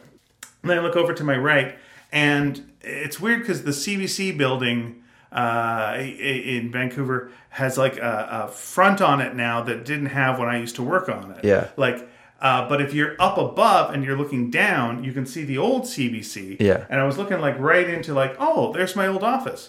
And then I looked over and went, oh, there's another of my old offices. It's like, oh yeah, I used to work out of there as well. And then I just started writing down things I did at the CBC, and then I went oh shit, this is what I've got to write about, don't I? Yeah, because every major event in my life also coincided with a job at the CBC. Fuck, that's what I got to write, don't I? Oh, this is a big project. Oh, son of a bitch. And I just started writing everything down, and it was like, oh no, I've got to do this, and it's so much work, and oh no. But yeah, that happened the other day. So that's something that I'm working on right now. Cool. It's just one of these where you're just anyway. The thing that I was complaining about was because of whatever various things, I've been waking up in the morning, and I got to find a way of stopping that, and not as in don't wake up anymore. I want to keep waking up, but just not in the morning. It's just affected my mood so much, getting up in the morning for the last couple of months. And it's so bad for productivity, and it's so bad for any semblance of a social life. And it's so incredibly depressing to get up in the morning that I've got to find a way around it. But my body right now is just so adjusted to that that when it's nighttime, I'm just loosey-goose neck falling asleep. And normally I'd be able to force my way through it, but I've got to just find a way around it. And doing the exercise also makes when I'm about to go to sleep more. Now we sleep. Yeah. We're completely sleeping now. Yeah. Whereas if I wasn't exercising, it would just be I don't know, sleep anytime. What's it to us? We don't give a fuck. Yeah. So I got to find a way to do that. The other day I actually did sleep in till about 11:30, and it was this is right. This is the energy. This is the start of the day that works for me. But I was getting up at 7 in the morning, and it was just hours of nothingness. Just there's nothing to do. There's nothing to do. There's nothing to watch. Yeah. I can come down and try to work, but no one that I kind of collaborate with or anyone I get any feedback off of or anything is they're starting their day. They're doing stuff. Yeah. There's nothing. There's just nothing, void for hours and hours and hours and hours. And then when I start getting my energy ready to work in the evening, well, time to go to sleep. And it's just and it just feels like an arm on the back of my neck just going, go to sleep, go to sleep, go to sleep, you son of a bitch, go to sleep now. I was I don't want to. No, you're going to, and you're gone. Go to sleep. Okay, well, we'll see you tomorrow morning, bright and early. So is that what you mean by limited social life? Is that the people that you collaborate with are not awake when you... Well, the idea of going out and doing a live show, say I was to do an open mic night or something, those would start at 9 or what have you. So by the time I would get on stage, my body would just be going I'm just tired, and it would be a very hard time for me to get home. After that, I would just be legitimately very, very, very tired. Yeah, or even just seeing a movie at night, which is something I do. I'm falling asleep during a late movie. Wow. Wow. Yeah, and I'm so my whole life I have I'm sort of trained in my brain to this is when you do the creative stuff. And it feels like, there's just this energy. And even if I'm taking a break, it's like, well, what's on TV right now? That TV is more intense. It's like there's there's late night shows, and they're doing comedy quick and fast, and there's edgier programming that's on, that's like wake you up programming. But like you're in the morning, it's just like, what's on? Well, let's get things started. We're gonna show different uses for granola. And there we are, and Bubba da Boo, and here's what the traffic's like. Beep boop bop boo. Yeah. I'm a night person. Like I get energy at 9 o'clock at night. Yeah. Like I'm an afternoon napper. If I was not working at work, well, this happened when I was home the last couple of days. Like I just fell asleep in the chair while I was sitting there, because it was nap time for my body. But yeah, at 9 o'clock at night, I like get this burst of energy in it. And I'm like, okay, now it's time to do stuff. But then I gotta get to bed because I gotta get up early in the morning. Now I'm getting a time that I particularly hate. Yeah, you're getting up early now. I'm getting up at 5 in the morning. It just started this week, so I haven't had to do it very much, to be honest, because I cleverly injured my back so I could avoid getting up early this week. But yeah, now I'm getting up at 5, and I have to say that 5 is to me the worst time to wake up. Like I imagine even earlier would be terrible, but like 5, which I still can think of as the morning. Yeah, 5 in the morning, like it's just a time that I'm depressed. Yeah. Like when I wake up, I'm sad. Yeah. And I feel despair. And I think about my life feels wasted. And I'm just sitting in my bed like, I've wasted my life. I'm working this job and it's okay, but I've just wasted my life. What am I going to do? And then you like get up and then you have to get on with your day. I don't feel like that at 6 in the morning. I feel like that at 5 in the morning. And I don't know why. Sure. It's just weird. And so now I haven't felt that way this week though. I've been getting up. And I'm okay. So maybe I'm over that feeling anyway. I know that I know my life is over. There's like a certain... It's not. There's a certain hour that's the mortality hour. Where like if you stay up to this certain point... Yeah. And like you've got nothing on the go, your brain's just going to go, so one day you're going to die, huh? What do you think that's going to be like? What do you think you're going to be? What you going to do? Yeah. What's that all about? Yeah. Right. Anyway, time for you to go to sleep. That's good practice for you. You'll be doing that a little later on. Get used to it. Yeah. Yeah, you enjoy it. Can I sleep in sheer terror? No, I guess not. But that's how I feel in the morning. Yeah, it's like I had that talk with a therapist of mine that was like my one really good therapist once, where she was talking about circadian ribbons. She was wear these ribbons in your hair, the circadian ribbons. Tie a circadian ribbon around the old oak tree. That's right. That popular song. Your circadian rhythms and how people do better when they get up in the morning and they go to sleep at night. And I was saying but when I get up in the morning, the first thing that my body just goes is failure. You failed. Yeah. This is failure. You've made bad choices, which is why you're getting up right now.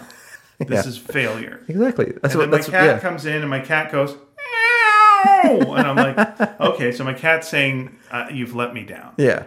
Listen, I have simple needs and you have not fed me at the time. Of course, you have fed me the same time you fed me every day of my life. Yeah. But that is insanely late to me right now. And so... well, I've got to go pee. What?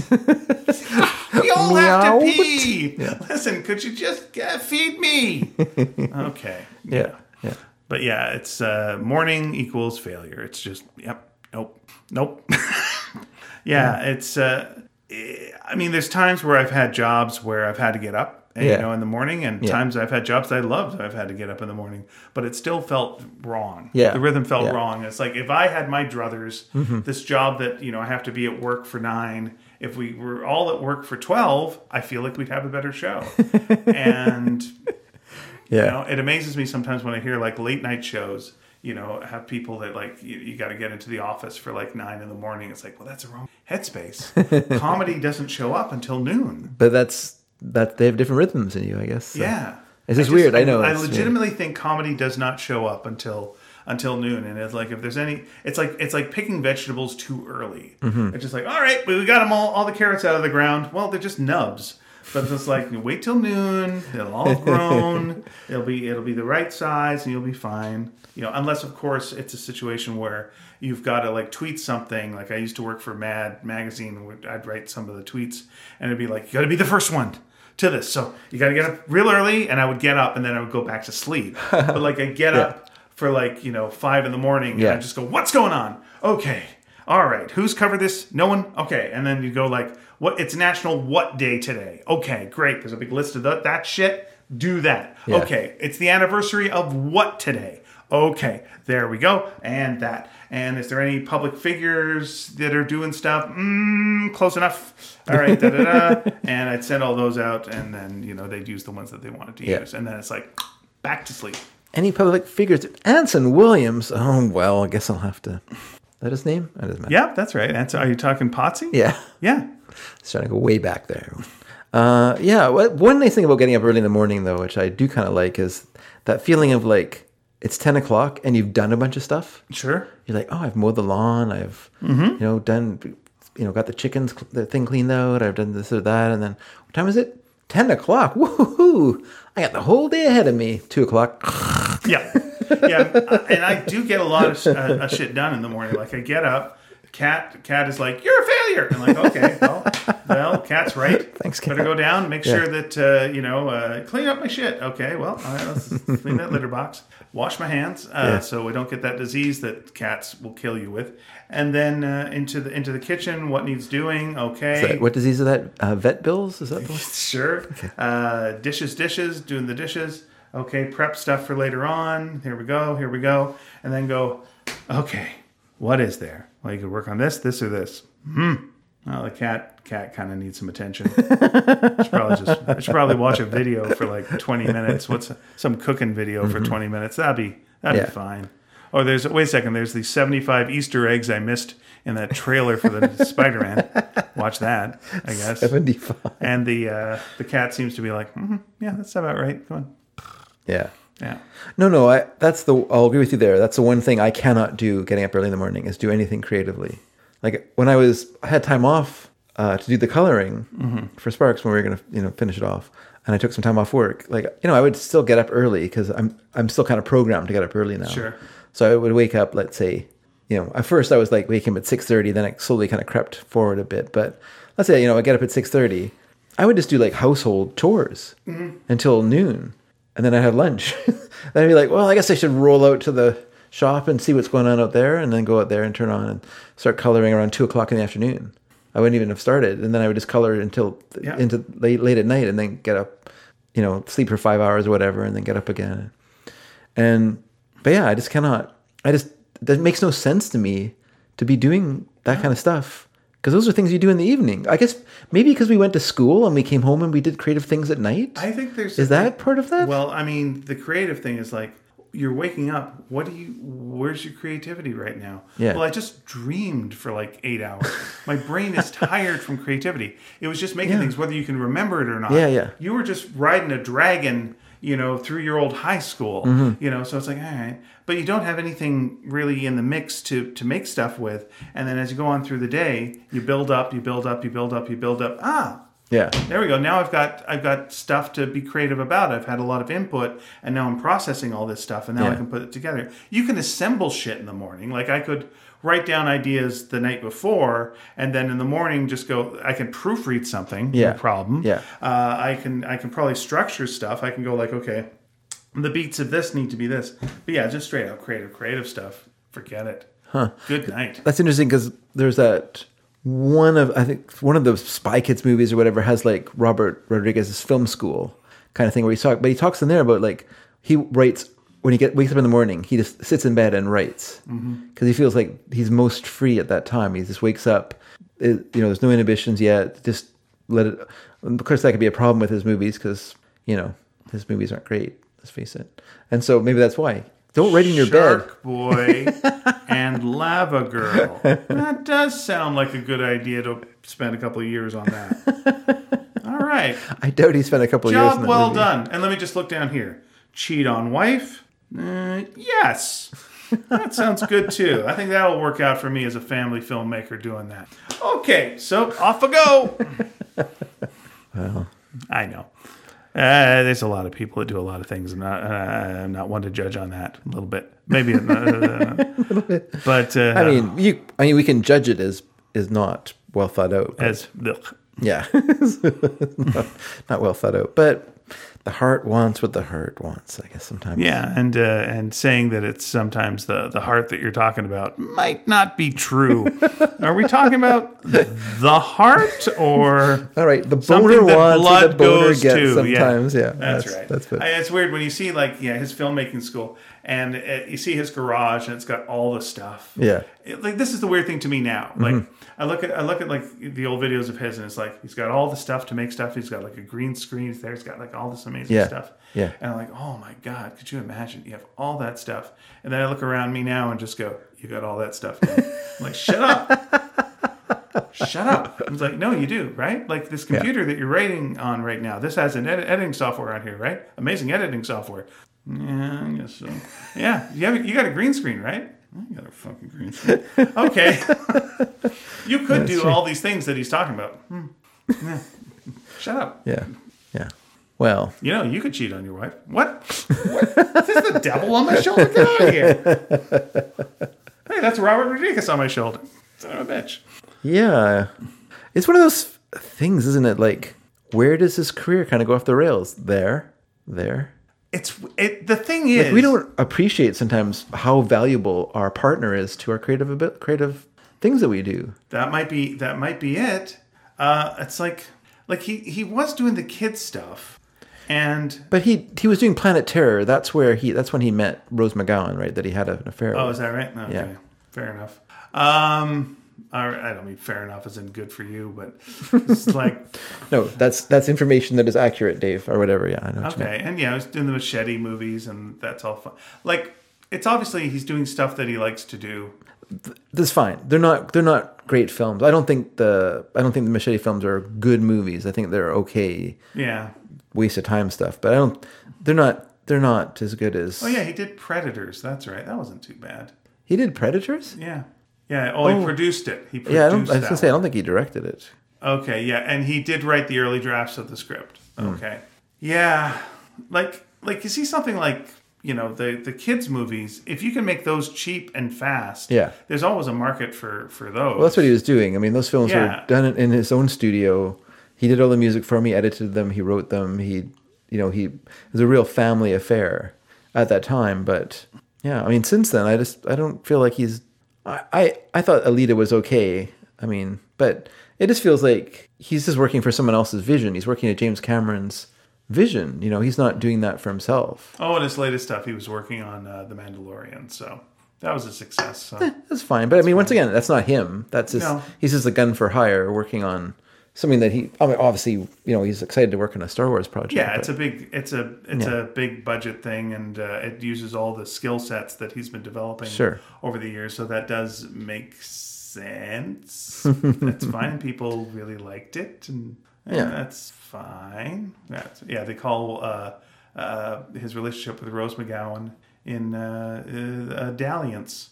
A dalliance. Yeah, there you go. Which is really great. I mean, it's a great thing to throw your I don't want to say your life away, but throw away a big chunk of your life away on a dalliance. Not even like a long-term thing. Yeah, again, it's weird to like get into the hall of judgment on this stuff. It's like I don't know what anyone's relationship is about what, and I don't know where it's coming from and whose, and I don't know what about I have not cheated on people, but I have been part of a public breakup that people took sides on, and it was like, okay, it's things, and you go like, well, don't know. Will it be in my CBC book? Maybe it will be. We'll see. Who knows? Who knows? Yeah, I don't know. Think of someone like George Lucas and Marcia Lucas, his wife, who has edited Star Wars, edited Taxi Driver, I believe, as well. Oh, wow. Worked on his early films, worked on American Graffiti. Like, I think she had a real input in his output. I think she really was a big part of like making Star Wars a good film. Like, she cut out the opening part where Luke Skywalker has a conversation with his buddy who's going off to Flight Academy or whatever. Yeah. Like we didn't need that in the movie, and she's said we don't need. Want to say sorry. We don't need that. I was trying to think of his name, and I know it's like Biggs or something. Yeah. But I was thinking like Boss Skaggs. Boss Skaggs, that's right. Yeah, Leto Shuffle. That was a musical segment in the film. Lido.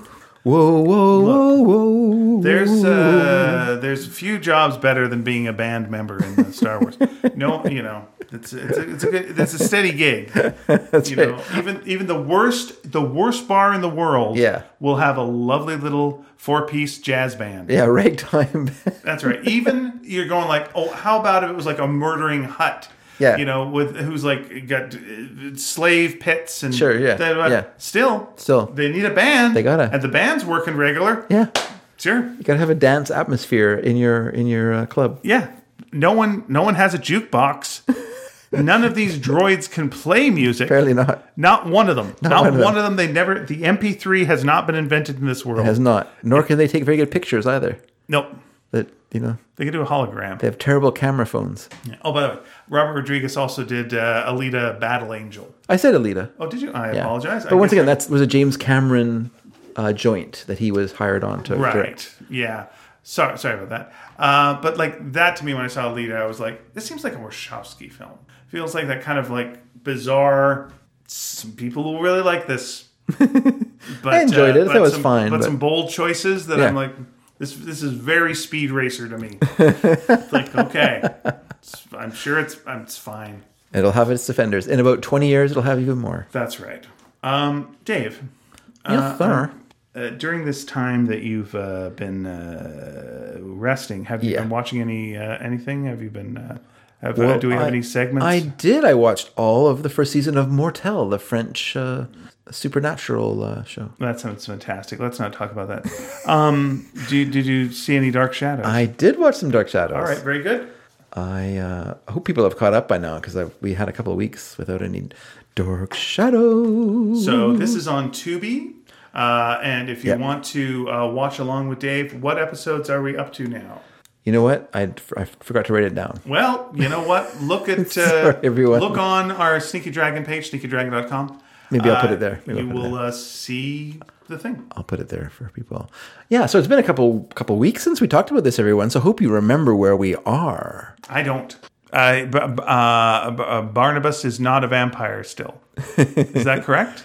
Barnabas has not returned to vampirism. Barnabas has not returned to vampirism. Okay. Let me just look back here. I feel like I had done... Oh, here we go. Oh, it's episode 660. This is where we're starting. Very good. We're almost at 666. So if you remember, we had the kids have come under the influence of some ghostly ghosts. Right. Quentin Collins. Or bad influences. Yes, they're bad influences. They got the kids doing bad things. And also, it's a bad subplot. It's boring. It's so boring. Because they have no... It's so aimless. One day, one kid is under control of, in the control of these ghosts. And then the next time, the other kid's in the control of the ghosts. And they're constantly like going, oh, I'm so tired of these ghosts. And everyone's like, you can't be tired of these ghosts. Oh, okay, I won't be tired of them then. Ugh. So anyway, but then David took some pictures of Barnabas. I took a picture of Barnabas and Carolyn to finish his film roll. Okay. And then he developed the film. And then they asked, could we see this film roll, David? And he showed it to them. And in the film roll, behind Carolyn and David was clearly Vicky hanged by the neck. Okay. Until dead. Okay. And so they're concerned about that. And so Barnabas is convinced that Vicky returned to the past only to be hanged as a witch. So he's like, she's just gone back to the past to be condemned to be a witch, as she was. She was taken out of the past and brought into the present. Yeah. But unlike in the past, when there was the Phyllis Wick who had changed places with her, there's no one Vicky can change places with to return to the present. So she's stuck there and will be killed. And so he vows that he will somehow travel back in time to save her. Barnabas decides to visit Professor Stokes for help. Meanwhile, the children are outside playing. They morbidly explore the cemetery, where they find Peter Bradford's tombstone, and beside it, a freshly dug grave. Ooh. So it's open. It's an open hole in the ground. Meanwhile, Professor Stokes is not helpful. He goes, what am I, a time travel agent? He actually says that, which is good. He feels that Jeff/Peter's connection made a link to the past. That's how he was able to travel to the past. Because what Barnabas wants is for the professor to give him the concoction of herbs that he gave to Peter that drew him back to the past. And what's interesting about this shot, though, is that they're talking, and the shot is in a convex mirror. And so their faces are all distorted while they're having this conversation. Both Barnabas and the professor's faces are in this mirror. It's a really weird but kind of fun shot. Which, let's face it, one of the fun things about the show is that for all its cheapness, for all its off-the-cuff weirdness, everyone cares who's doing the show. Like they're putting in their best efforts. Mm-hmm. There's no locked off two shots on this show. It's always something interesting. It's always weird tableaus of actors to get the most of them on the stage. We got lots of back acting, so everyone's backs are to each other while they're acting, so we can see their faces. And this is, but it's always interesting. So Professor Stokes is not helpful. The children, meanwhile, looked for the cemetery's caretaker because they're wondering why there's a grave. There shouldn't be a grave. This is a no longer working cemetery. Okay. It has people from the past in it. It has some of the Collins of the past generations. It has locals who are buried in 100 years ago and stuff like that. But it's no longer an active cemetery. So why is there a grave in it? But they're unable to find this person. Now let me just turn this page because please do. I don't know where I am. It's the only way anymore. To read the other side. I don't know where I am. No. So they can't find it. But when they return to the open grave, it has been filled in. So that's very strange. They're puzzled and return to Collinwood and tell Barnabas about the mysterious self-filling grave. So he and Julia immediately go to explore the cemetery. There is no fresh grave. Mm-hmm. They find a gravestone that says Victoria Winters hanged as a witch in 1796. So we see that what's happening in the past is affecting the present. So Barnabas vows once again to return to the past and save Vicky. He tells Julia what happened on the night of Vicky's hanging, because of course he was there. He remembers this. He was alive at this time. What follows is basically a clip show retelling these events. And it truly is a clip show. They just have old clips, which we've never seen before. Wow. We've never had this happen before. They don't do that. They usually just recreate. Yeah. So they have like an entire episode, a half-hour episode, showing the history of basically retelling the events. The death of Naomi, Barnabas' revenge on Nathan Forbes, and Barnabas' being entombed by his father. It's all retold in this. And then Barnabas calls upon the spirit of Peter Bradford to return him to the past. And as he does so, Julia fades away. And Barnabas is just standing there, still in the cemetery, but Julia's gone. And we hear the howling of dogs. So we know that something's different. And Barnabas, they have a close-up of Barnabas, and he has vampire teeth. He's returned to the past, and now he's a vampire again. Shit. So he's walking somewhere, and then Ben Stokes appears. And he's confused by Barnabas' behavior because Barnabas, of course, is like, it's all true. It's true. The spirits have changed. And so he's all like, well, you were just over there. What are you doing here? And why are you worried about what happened? But Barnabas tells Ben Stokes that he has a plan to change the course of history. As before, we cut to Nathan Forbes boozing it up at a local tavern. And Barnabas confronts him, as he did in the past. But this time, when Forbes tries to arrest him, Barnabas goads Forbes into shooting him. And then he sweeps sweeps a bunch of glass off the table and says, "You can't kill a man who is already dead." And Forbes is all like, "Yikes." And he says, "I'm going to kill you at 9:00 tonight." In prison, Vicky is asleep in her cell. She is awakened by Barnabas. And now Vicky is, as we've talked about before, for the most of the links in the show, Vicky was played by Alexandra Moltke, the actress. But she left the show. She got pregnant and left the show, getting out of her contract. And then she was played by an actress named Betsy Durkin, who was very controversial at the time because, you could never be the next something without being controversial. And so everyone hated her. But she was prepared to come back. She would have played the show, but they kind of contacted her out of the blue, and she had arranged a trip to Europe, which she really couldn't get out of. So she wasn't going to play the character. So they brought in an actress named Carolyn Groves, and she is the new Vicky. So is there any explanation why she looks so different? Or no, okay. They don't worry about that stuff. They don't. Right. Actors come and actors go, and they just replace the actor, and there's never any explanation for what happened. Like Dr. Doc Woodard, I think they had. During the time of the show that I watched, they had 3 different doctors play that role. Wow. And there's never an explanation of the change. And it can be disappointing because the same with Dr. Woodard, we talked about this at the time, but and with Vicky, you have these emotional things happening with these characters, but because they're played by different actresses or actors, it doesn't work the same because the actor you've been used to, or the actress you've been used to in that role, when they change that person, your connection to them kind of changes too. And so you're not reacting to her as Vicky, you're reacting to her as other person who is called Vicky. And so you're not like, oh, she's leaving the show. You're like, well, she's already left the show. So what to do? But yeah, so Barnabas assures Vicky that she and Peter will survive the night. Okay. Forbes shows up at Collinwood seeking protection from Barnabas. Ben tells him about, and so then he shames Ben into he's like, so you're gonna let me die? You're gonna kill me.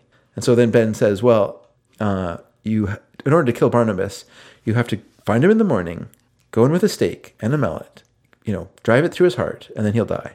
And he's like, what? But it's too late because you're not going to make it to the morning. Barnabas is going to kill you at 9 o'clock at night, so you're not going to live. So sorry, you're dead. So long. And so then we get, like before, Nathan waiting for Barnabas to come. He has seen the crossbow and decided, here's a way I can kill him. It's a wooden crossbow. It'll go through his heart. I'll kill him. Barnabas approaches, but instead of entering the study straight on, he attacks Forbes from behind. Oh.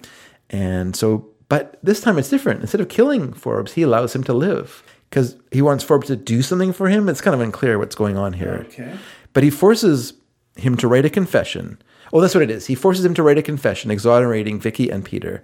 And Nathan bargains with Barnabas. Like, he's like, well, I'm not going to do it unless you will do something for me. And so, but Barnabas he's like, you know what? I don't need to go through all this. So he just bites Forbes and puts him into his thrall. And so Forbes is then forced, like in a trance, to write the confession. And he signed the confession. And then he takes Forbes he's taking Forbes to jail, but he's spotted by Millicent, who has been maintaining that Barnabas is alive. And here's more evidence that he's alive. Okay. So Barnabas takes Forbes to jail. He meets Ben there. They're talking, kind of recapping for us. And then he sends Ben home because Barnabas is a vampire now and he's very hungry. So he trolls the docks and he meets Crystal, a streetwalker who's there, Lady of the Night. Right. And on the docks, and he kills her because he is a vampire.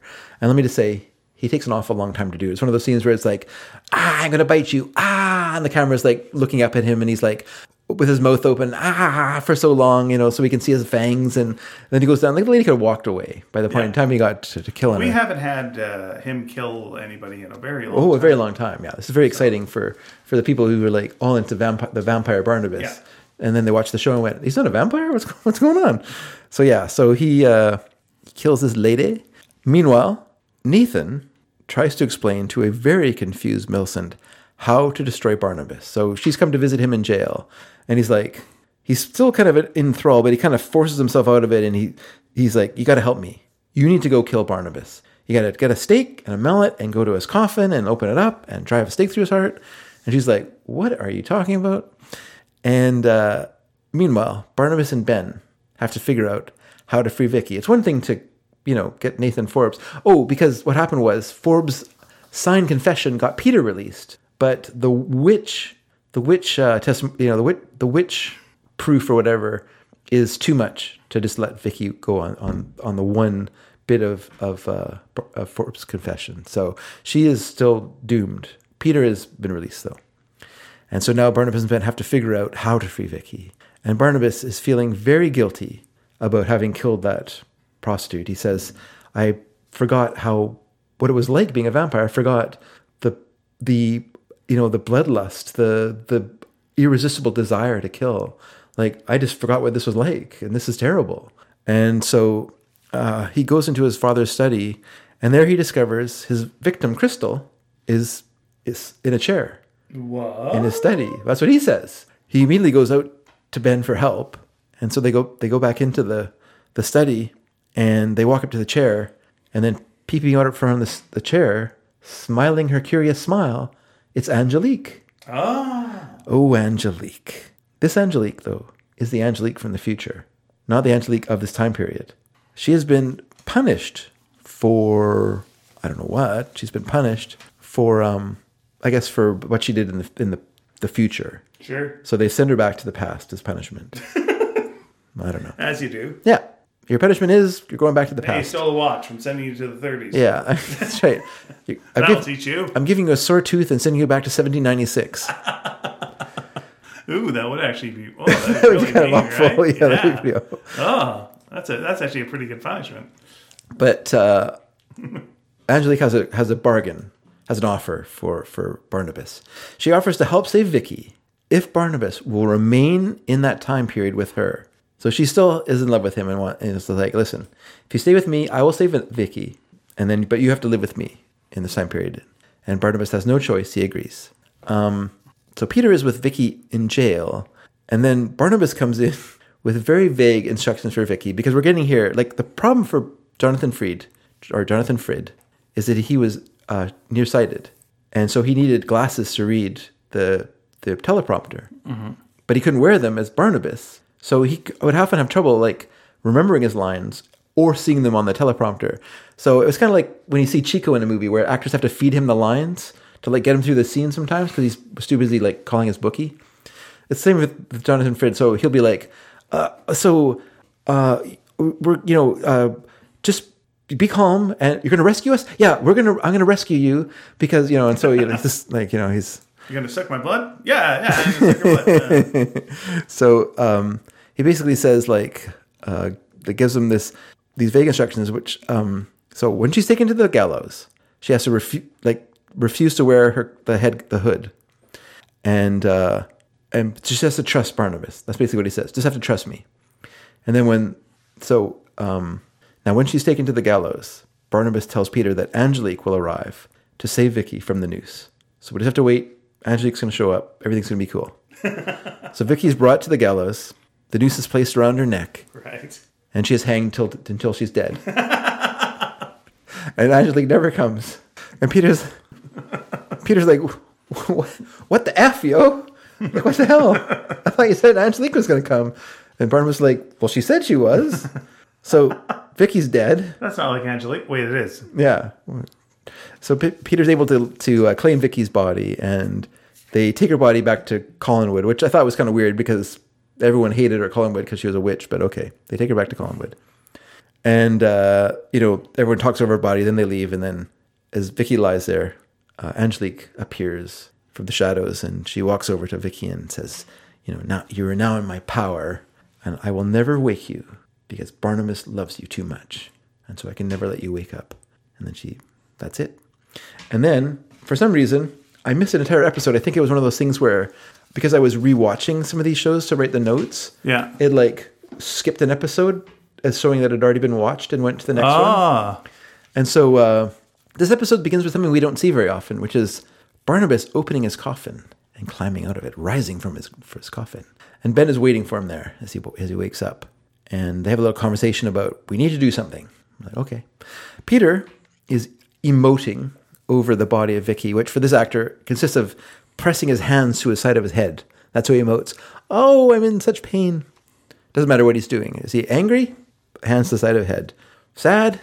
Hands to the side of head. Frustrated? Hands to the side of head. Headache? Hands to the side of head. That's the only one that makes sense. But Josette's aunt, Natalie, Millicent, and a lurking Angelique are there as he's crying over the body of Vicky. That Angelique leaves the room and she goes to meet Barnabas in the tower room where his coffin was kept. And so she comes in and she's like, now you have to fulfill your part of the bargain. He's like, well, you didn't fulfill your part of the bargain. I'm not going to go out with you. Yeah, wasn't it? And then Ben rushes in the room with a torch and he lights her on fire. And she burns away with great shrieking. That's your answer to everything. Yeah, she's all gone now. But when she's gone, the spell holding Vicky is broken. So Vicky awakes. And so after instructing Ben to spread Angelique's ashes to the wind, Barnabas leaves the tower room. But as he leaves, Natalie Dupre sees him, Josette's aunt, Natalie. And so she investigates the tower room and discovers the coffin. And then she, with the help of silly Millicent, realizes that Barnabas is a vampire. While all this is happening, Barnabas has a heartfelt goodbye with the third Vicky. Yeah, but does Barnabas have fangs all the time? No. Just when he's... Yeah. Yeah. Okay, yeah, all right. Yeah. Because otherwise, Yeah, it'd be pretty obvious, wouldn't it? But no, yeah, he has to slip them in. Yeah. That's why with his first appearance, he put them in upside down. So when he went to like show his fangs, they just looked like he had a bad overbite. Yeah, also it'd be just tough to talk with them. So anyway, listen. Yeah. I'm coming to suck your blood. What? I'm trying to suck your blood. Yeah, so he has to do with, they do a thing usually Want where... to fuck some mud? No. Why would I want to fuck mud? I'm just trying to silly. suck your blood. That's just silly. Okay. So yeah, so so they do the kind of like thing where they do a little bit of magic, distract your attention away from him, and he'll slip them in his mouth, and then he'll become a vampire. So now Natalie resolves to avenge Josette's death and destroy Barnabas. And then Barnabas and a dubious Ben go to the cemetery where Barnabas calls to Julia to bring him forward to the present, but nothing happens. Barnabas then realizes, he realizes that he needs to like go back to the present. Right. As he traveled there the first time. So Barnabas takes Ben to the secret room of the Collins family mausoleum, and there he instructs Ben to return in the morning and chain up the coffin. But unknown to Barnabas and Ben, they are observed by Natalie and Millicent. So they know where this coffin is and where Barnabas is hiding now. Okay. So that morning, Josette's aunt, Natalie, has sprung Nathan from jail. And they arrive at the Collins family mausoleum with a stake and a mallet. So then, sorry, I just have to turn the page, everyone. The stakes have been raised. The stakes have been raised. They open the coffin and prepare to drive the stake through Barnabas's heart. Okay. In fact, they kind of do. They do hit the stake, but that's the day closer, like the end of the episode. Okay. The next day, they bang it once, and then they're interrupted by Ben. Despite being shot at by Forbes, Ben is able to kill him. He then, almost by accident in his desperation, also kills Aunt Natalie. So this is really great. Barnabas travels back to the past to turn poor Ben into a murderer, because that didn't happen in the original time period, right? This is only in the course, they're changing the course of history, is turn poor Ben into a double murderer. Meanwhile, back in the present, Julia and Willie's back. He hasn't been on the show for a while. Okay. There was an interview with John Carlin I saw somewhere, and he said that what was great about working on the show was that if he needed to like do something else, like if he had another job to do, like a play or whatever, they would just write him out of the show, and then when he was available again, they just write him back in. Oh, that's good. Yeah, because the show was actually really faithful to its actors, which I really do like. Oh, that's really nice. So Willie's there. So they're arguing about Barnabas's returning. So Julia goes to the cemetery.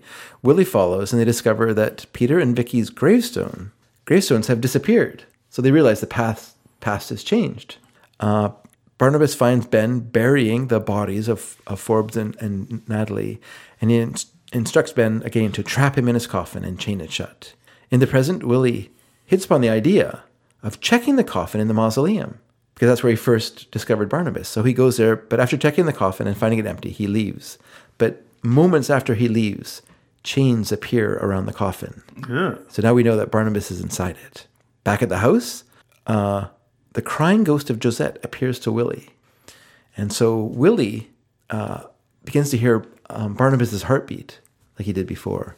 And so he knows that Barnabas is in the coffin. And then we cut to Barnabas inside the coffin calling for help, which is always very useful to do when you're stuck in a coffin. Help, help.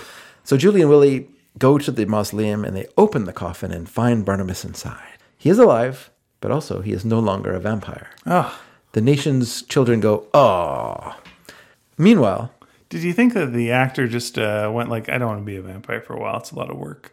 Can I just be a person for a while? no, I think that they wanted to make the character more relatable. Okay. And so they had him go back in. They had the go back in time sequence to show how he became a vampire. So it's a much more sympathetic to Barnabas version than is told earlier in the show when he first appears. And then I think they staged the crash and had him cured by the doctor, Dr. Lang, in order to make him more sympathetic in the present. So they wouldn't have to have this guy murdering people and stuff, because then how do you make that a sympathetic character? They were kind of stuck with that. The problem with it, though, is that once you do that, you kind of it's difficult to keep him as a protagonist because he's no longer an active force in the show. He becomes like the grandpa character who's like looking after the kids and stuff because Vicky's gone, and that's no good. You don't want that Barnabas. That's a boring Barnabas. So now, Carolyn is going to visit her mother's grave. Amy insists on coming. They arrive at the mausoleum just as Barnabas, Julia, and Willie are leaving. The three hide from Carolyn and Amy, but Amy sees the secret door sliding shut. So they go back into the secret room, and Amy sees the door closing. She and Carolyn and Amy investigate, but can't see anything. After Carolyn and Amy leave, the three let themselves out and depart. At Collinwood, David and Amy argue over Quentin. Carolyn walks in on David hurting Amy and grounds him to his room. The kids tell Barnabas they don't want to go to Boston. Poor Grandpa Barnabas. That night, Amy visits David in his room. He tells her that they are going to play the game, which is what they call like the tricks they play. They're going to play the game with Carolyn. Maggie arrives, interrupting the two little weirdos. The kids lie to Maggie, and it's all very boring. This is a very boring subplot. I just find it really just a dull time. But anyway, they agree to get dressed in some special clothes and meet later. Meanwhile, Carolyn and Chris. Now, Chris Jennings. Now, this is the werewolf subplot. This is a good subplot. Meanwhile, Carolyn and Chris have been on a dinner date. She offers him the use of an old cottage on the estate. Chris is standoffish, but Carolyn breaks down his reserve and they kiss. Oh. The children have dressed in vintage clothes and gone to Quentin's room. Although Amy can't hear it, Quentin plays his familiar tune on the gramophone for David. The children spy on Carolyn and Chris, who have come inside Collinwood. Then they go back to Quentin's room, where the music is playing again. This time Amy can hear it, because before she couldn't hear it, but this time she can hear it. The spirits controlling them reveal themselves to be Beth and Quentin, so they kind of take over the kids' bodies, and the kids talk to each other as if they are Beth and Quentin. As Quentin and Beth, they discuss several unnamed people who, quote unquote, hate Quentin and a curse of some sort. As they speak, they are overheard by Mrs. Johnson, who confronts them. Maggie laughs off the children dressing up. So she goes back to Maggie and she complains about the fact that the children are weirdos and they're dressing up. And Maggie well, I dressed up when I was a kid. It's totally fine. Mrs. J says she's scared of the children. Back in David's room, Amy denies being Beth, much to David's anger. And he makes threats about Mrs. J. So not only is he going to take care of Carolyn, but he's also going to take care of Mrs. Johnson.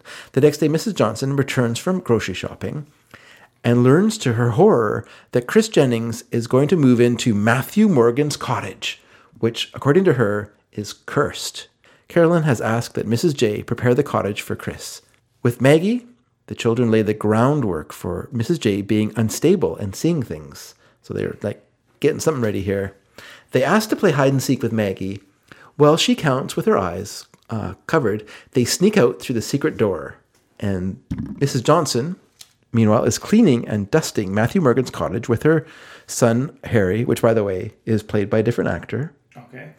And also, apparently, will never appear again. But anyway, okay. Weirdly, but on the show, they're cleaning together. And kind of turn the page here, everyone. Sure. Sorry, a little crinkly there. She sends Harry off on an errand, so she's by herself. And at that moment, the children arrive and lock the door of the cottage from the outside. So she's locked in the cottage. Why would they have a lock on the outside? Those old-fashioned locks. All right. Suddenly, to Mrs. J's alarm, Quentin Collins appears in the cottage and stands there. That's all he does, just stands there. Sure. Mrs. J turns away. She's terrified, and she turns away to to rattle the doorknob. And when she turns back, the figure is gone. Meanwhile, Harry, who has returned to the house, is shanghaied by Maggie into helping find the children. She's been looking for them for 40 minutes. She has nothing better to do. Meanwhile, Quentin has reappeared, this time holding a candlestick. Mrs. J is terrified by the silent, glowering figure. It's a game of Clue. Maggie and the children arrive. So Maggie has found the children, and they go to rescue Mrs. J. And I don't know why they insist on going there. And they get there, and she's in a state, and they unlock the door, and then they go back, and So being back at Collinwood, after getting mad at her poor hapless son, Mrs. Johnson tells Maggie that she suspects the children because the ghost was wearing the same kind of old-fashioned clothing that the kids were wearing when they were doing their dress-up game. Okay. Amy comes in to visit her brother. They shop at Army and Gravy. That is not a name that's evocative of being haunted, though. Grave. Yeah. But gravy and grave are two different things. There's more of gravy than grave about them. That's true. Amy, so meanwhile, Carolyn and Chris are still canoodling. So Amy comes in to visit her brother, and she has her second sight. Mm-hmm. She sees a pentagram on Carolyn's face, which means that she will be the next victim of the werewolf. Wow, that's true. And then Carolyn, there's a lot of shots of her looking at the mirror going, I don't see anything on my face. Chris quickly excuses himself because he is the original poor time management werewolf. I realize it's getting dark out and I need to get back. So he needs to go back to his cottage. Then we get some more boring kid stuff and Quentin's ghost, blah, blah, blah. They want to stop Carolyn from interfering, and Amy has to pretend that she's sick. At the cottage, Chris is anxious. He's walking around. He begins packing a suitcase. He's going to leave town as a werewolf? Yeah. The werewolf is going to so his plan is he's going to pack the suitcase. Getting on a greyhound. A gravehound. Sure. No, what? I gave you gravy. No, you did not. No, you fought me every step of the way. I did. So his plan is, I think, is he's going to pack a suitcase, turn into a werewolf. The werewolf will see the suitcase, pick it up, and leave town. Okay. It's going to awaken some sort of instinct with suitcases. So, there's kind of intercutting between him and what's happening at Collinwood. The children establish Amy's sickness story. Maggie buys it, hook, line, buys it, hook, line, and sinker. Carolyn is tricked into going to get Chris from the cottage, but she tries to call first because they do have phones, but he pointedly ignores the phone. He's just too busy packing. Okay. The children plan goes awry, though, when Maggie goes to the cottage instead of Carolyn. They're like, well, we wanted Carolyn to go. A furtive Chris trying to beat the setting sun is interrupted by Maggie banging on the door. At first, so she wants Chris to go to Collinwood to see Amy because Amy's sick, and she says she's sick because she feels bad that Chris is leaving. And so, because, that's Chris's excuse for everything. Oh, I'm leaving town. So then he's like, no, I can't go. And then she's like, well, you have to go.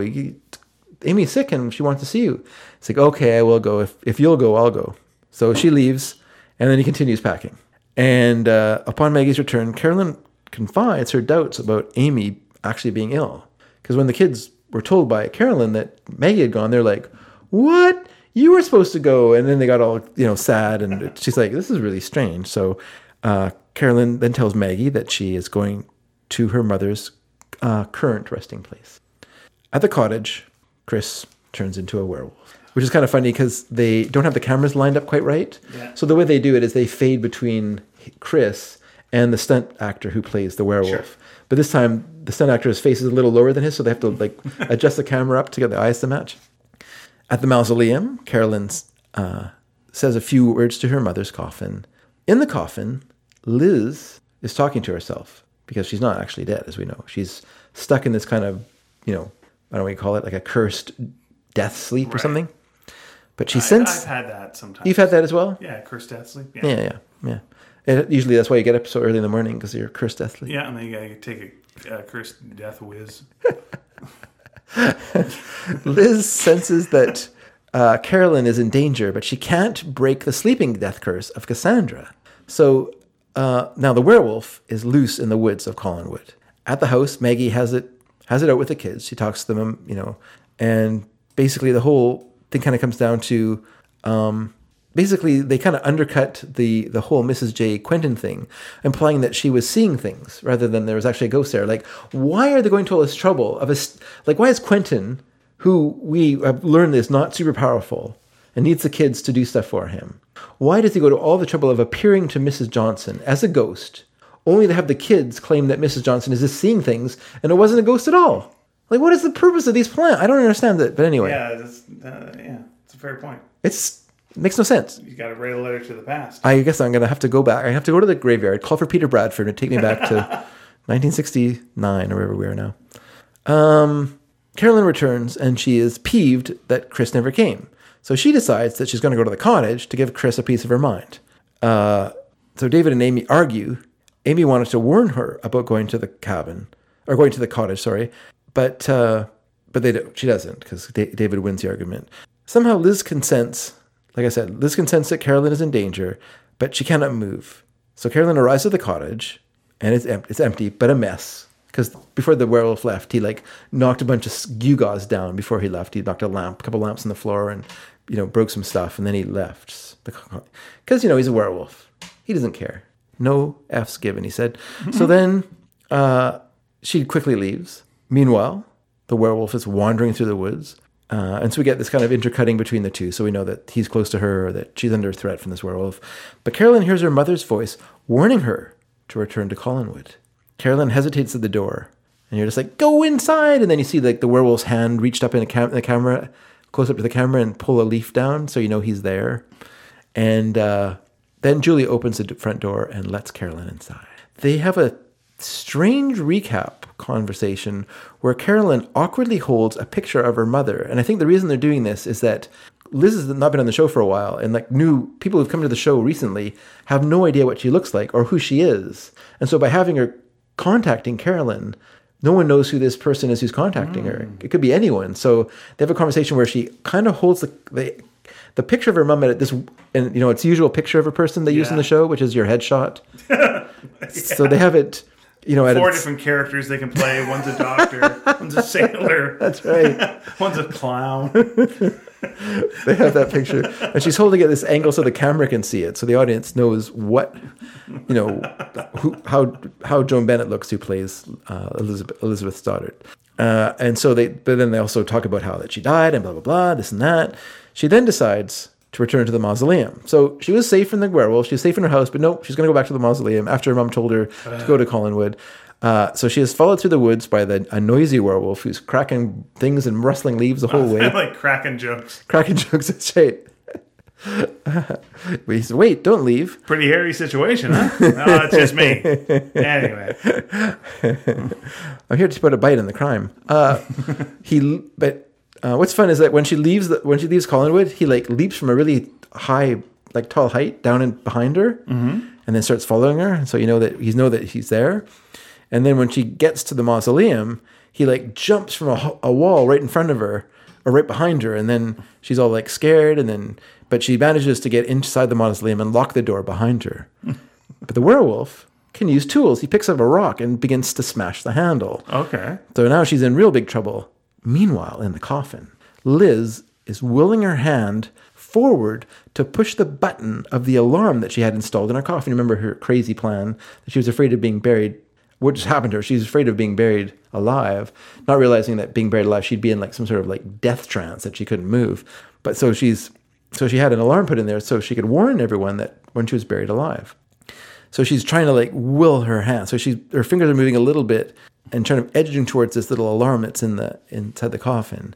The werewolf manages to break into the mausoleum, and he slashes Carolyn across her face. So she's bleeding from her face. And Liz then manages to sound the alarm, alerting Barnabas and Julia that something's wrong. And so they leave Collinwood to go and get her. I was going to call it Cornwood. I don't know why I thought that was the name. It's not Cornwood, everyone. It's Collinwood.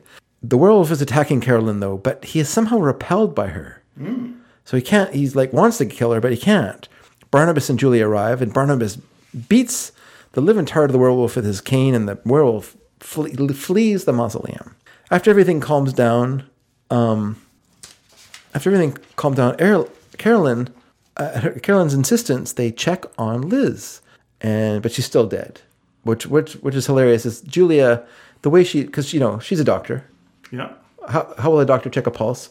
Of course, reach in, feel the neck, see if there's a pulse. No, stick her whole head into the coffin and put her head on Liz's chest, like a doctor. Anyway, they return to Collinwood, and Julia's treating Carolyn's wound. And Barnabas realizes that Carolyn's silver bracelet and his silver-headed cane are what drove off the werewolf, and that must have been what protected them. But then they start talking about having Liz, blah blah blah, she's dead, this and that. There's a noise from the foyer. They open the door to reveal Elizabeth Stoddard standing in the foyer of the house. So not only was she able to move her hand, she was eventually able to move herself entirely, get out of the coffin, and walk to Collinwood. So she is alive. They immediately bring her into the sitting room where she tells them that she can remember everything that happened to her. She can remember that Cassandra cursed her after she caught her smooching with Tony Peterson in the courtyard of Collinwood, and that she had the death curse put on her by Cassandra. And then she's afraid that Cassandra's going to return, and Barnabas is like, "It's fine, don't worry about it." She's like, "No, you never know where she is." He's like, "I tell you right now, there's no chance she's going to return. She is long gone." Julia's like, "Yep, out of the picture, don't worry," and that's fine. And so then, because she's been in a coffin for the last month, they decide she should go to bed. So she's given a sedative and put to bed. And Carolyn, of course, is still worried about Chris because there's a werewolf out there and what happened to him. And so she's going to go out and look for him. And then Barnabas says, "Well, you've had enough fun with werewolves. I'm going to go out and I'll go out and look for him." So he leaves. So he takes a shotgun and leaves Collinwood, and he's walking through the woods. And as he's walking along he's attacked by the werewolf. Ugh. So he succeeds in shooting the werewolf, but this werewolf immediately gets up and springs at him, and of course leaps at the camera. And then we cut from that. It's a classic move, by the way, the classic running to the camera thing. So many camera people get killed that way. Back at Collinwood, Amy comes downstairs and really just insists that she's going to go to Chris because she has some sort of sense that he's in danger or whatever. And so she's afraid for her brother, and she's going to go, and Julia's like, "No, you can't go." And he goes, "No, I'm going to go." And Julia's like, "No, you can't go." And I'm going. And then Julia says, "Okay, I'll go check it out." So Julia goes out instead, and she makes her way to Chris's cottage, and she finds it empty and messy, but he's not there. And as she walks back through the woods, she passes the injured werewolf. So what happened was, in between, I forgot to write this down, but in between, we cut back to Barnabas beating the werewolf with his cane again and chasing him off. And so as she's walking past this boulder, there's an injured werewolf laying on it, kind of unconscious on top of this boulder. She doesn't see him. After she passes, it rolls off of the rock onto the ground, landing on its back. And then at Collinwood, Julia lies to Amy, basically. She just says, "Oh no, I saw your brother Chris. He was fine. Everything was cool. I woke him up and he was fine." And so, but she secretly wonders where they are. Like, she's wondering where Chris and Barnabas are, because Barnabas isn't back either.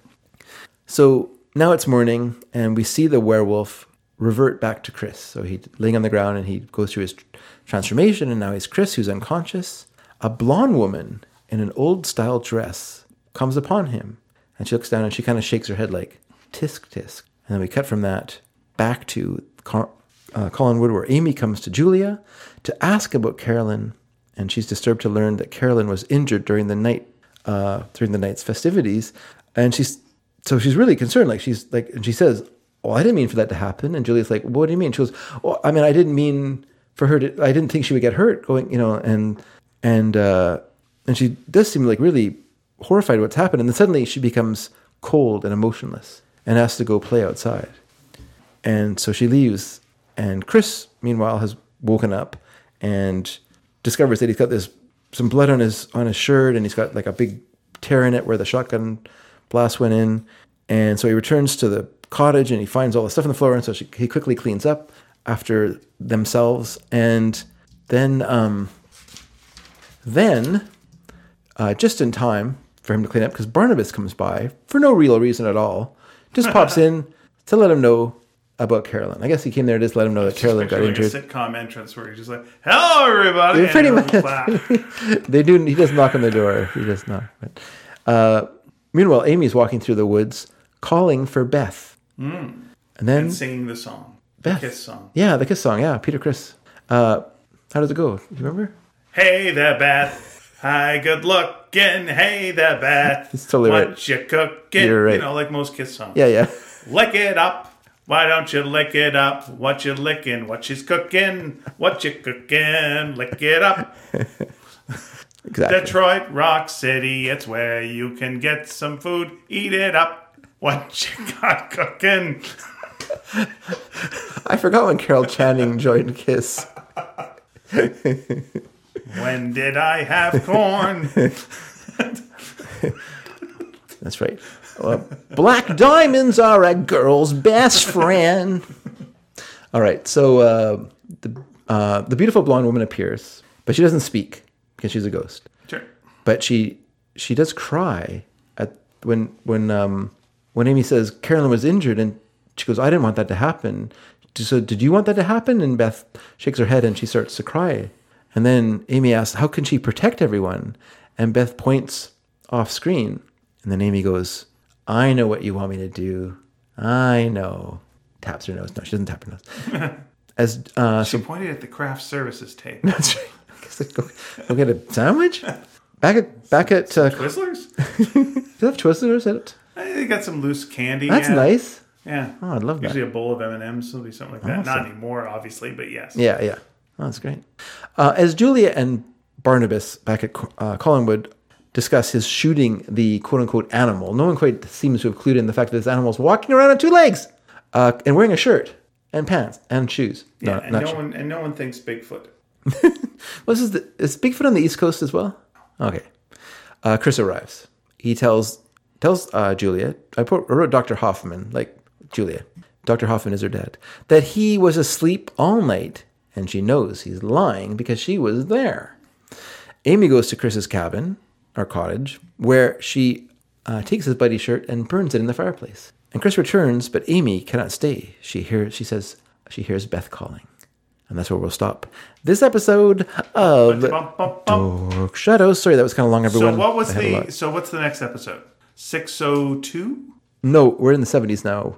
I can't remember. We passed 666. So, right, 666. Oh, we passed 666. Yeah, we passed 666. Fair enough. We're in the 70s now, or somewhere coming up to 70. All right. So, play along at home with Tubi. It's free. It's free? What? Come on. What do you? They're not giving us any money. We're just saying play along with Tubi. It's free. You can watch that movie. You can watch lots of bad straight-to-video films on there, too. So much stuff you can see. You can also watch Constantine if you want. Oh, really? Mm-hmm. Oh, okay. There's a movie on there that I want to watch called Short Eyes. Oh, do you mean the film Constantine? Yeah. Very good. Not the TV show. There was a TV show? I did not like the TV show, so I would not be excited. I liked a couple of episodes of the TV show, then I didn't like it. There's a movie on there that I saw called Short Eyes, which has a Curtis Mayfield soundtrack, and I've always wanted to see that film. So I need to watch it before it disappears. There we go. Because they do come and go on that channel. Check out Tubi, but don't check out yet because I'm going to read some letters. Last week we asked, we talked about some stuff. We talked about butt smacking on volleyball in the Olympics. I saw some people. Our friend Nina said, "I didn't see that. What are you talking about?" And I went, "Here's some examples." So that was the thing. Yeah. There was also Dave talking about the movie Head, the Monkees film Head. Yeah. We also asked a couple of questions like, what's the most lost you've ever gotten? And have you ever stumbled upon a great store? So let's go to talking about Head. Jonathan Bampton and Crystal both responded with similar things. Yeah. Jonathan with Mickey DeLenz thing. Crystal, Mike Nesmith, they both said, generally. DeLenz often jokes that they named the movie Head. So if they were allowed to make another movie, they could say from the producers that gave you head. Ooh, monkey shines. Nina, otherwise known as the Third Dragon, wrote, Ian, I didn't say the butt smacking thing didn't exist or that you were lying. I said I didn't see it, so I don't know what you were talking about. Then you helpfully showed some examples. I think David is correct. It probably depends which countries are competing. And then she gives a connection again to the post that she made, wherein she said, I'm catching up with, during Bob's visit, that's her husband, we saw some Olympics here at various bars, including a lot, in caps, of beach volleyball. I didn't see a single butt smack in there, so I have no idea what Ian is talking about. And Nina and I have gone back and forth on this and talked amongst ourselves, and I was saying that it didn't bother me and that I was kind of setting up a joke about her ass lighting me, as in like gaslighting, and there we go. We're all having fun. And she said that I sounded like I might have been actually annoyed. And I was like, I wonder if I was actually annoyed. And so I was thinking on it, and here's what the conclusion I came to with her was. is that I have been gaslit in my family. And I think a phrase that is maybe a trigger phrase for me is, I don't know what you're talking about. Because I don't think she meant it that way, though. Yeah. I think the way she meant it was, I'm not sure what you're talking about. Like, I'm not sure what you mean because I have not seen evidence of this. I understand that. It's just one of those tone things, Absolutely. tonal things that can happen with. Whereas, like, my example in real life is, I was at a therapy session with my sisters, and I was talking about some abuse that happened with my dad, and then my sister said, to the therapist, I don't know what he's talking about. And it was like, what? Because I know she was there during a lot of this stuff. And so that's something that's really deep in me is that. And there's a couple other examples of that in my family. So it is possible that phrase written down was a little bit of like, but that has been clarified. Yeah. It has been smoothed over. Everything is fine. Nina has come over to the house. You guys arm wrestled about this? We ate food. Oh, that's we better. Ate corn ribs. I think things worked out fine. Corn ribs? Yeah. Have you had corn ribs? No. Quite good. You split a cob of corn in half, in quarters, and then make them into basically rib shapes. And then there's many ways of cooking them. You can deep fry them. You can air fry them. You can bake them. But you eat them then like ribs after you've spiced them up. Yeah. They're very good. Nice. Louise, who has also come over to my house in the past, writes, last winter... And the future. And true. But I can't say that for sure. Last winter, I got lost on my way back home from Christmas shopping at the Walmart in Richmond. I took a wrong turn. Richmond. And ended up on a main street that I didn't know would come to a dead end rather than a pass under the Highway 99. I was killed. Oh, wow. That's a dark story from Louise. Whoa. I guess she won't be coming over in the Chris future. Robert, and that's from a ghost. No. Under the Highway 99, my pandemic stress brain tricked me into thinking I could intuit my way back to Vancouver. I've only seen that as part of intuition. Intuit? Is that the right? Yeah, sure. All right, good. Intuit? Yeah. But I got twisted around in one of those labyrinth... why are you making me read all these words, Louise? Residential areas that you can't see the North Shore Mountains from, which is how we know where we are. It spat me out onto a main artery that I didn't realize was going south instead of north until the townhouses and condos had given way to bogs and blueberry farms. Ooh, the Bog and Blueberry District. It would have been logical to check for directions much earlier, but often when you're driving, you don't know you're lost until you're really lost.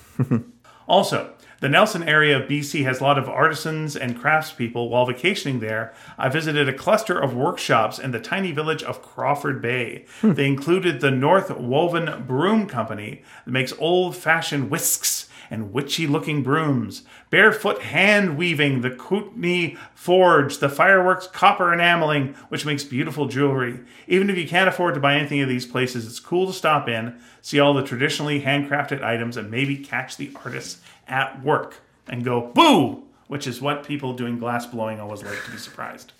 I just want to say two things. One, I completely sympathize with Louise because Richmond, I can drive comfortably around every part of the Lower Mainland. Okay. I can drive comfortably. I can find my way around Burnaby. I can find my way around Coquitlam. I can find my way around Vancouver.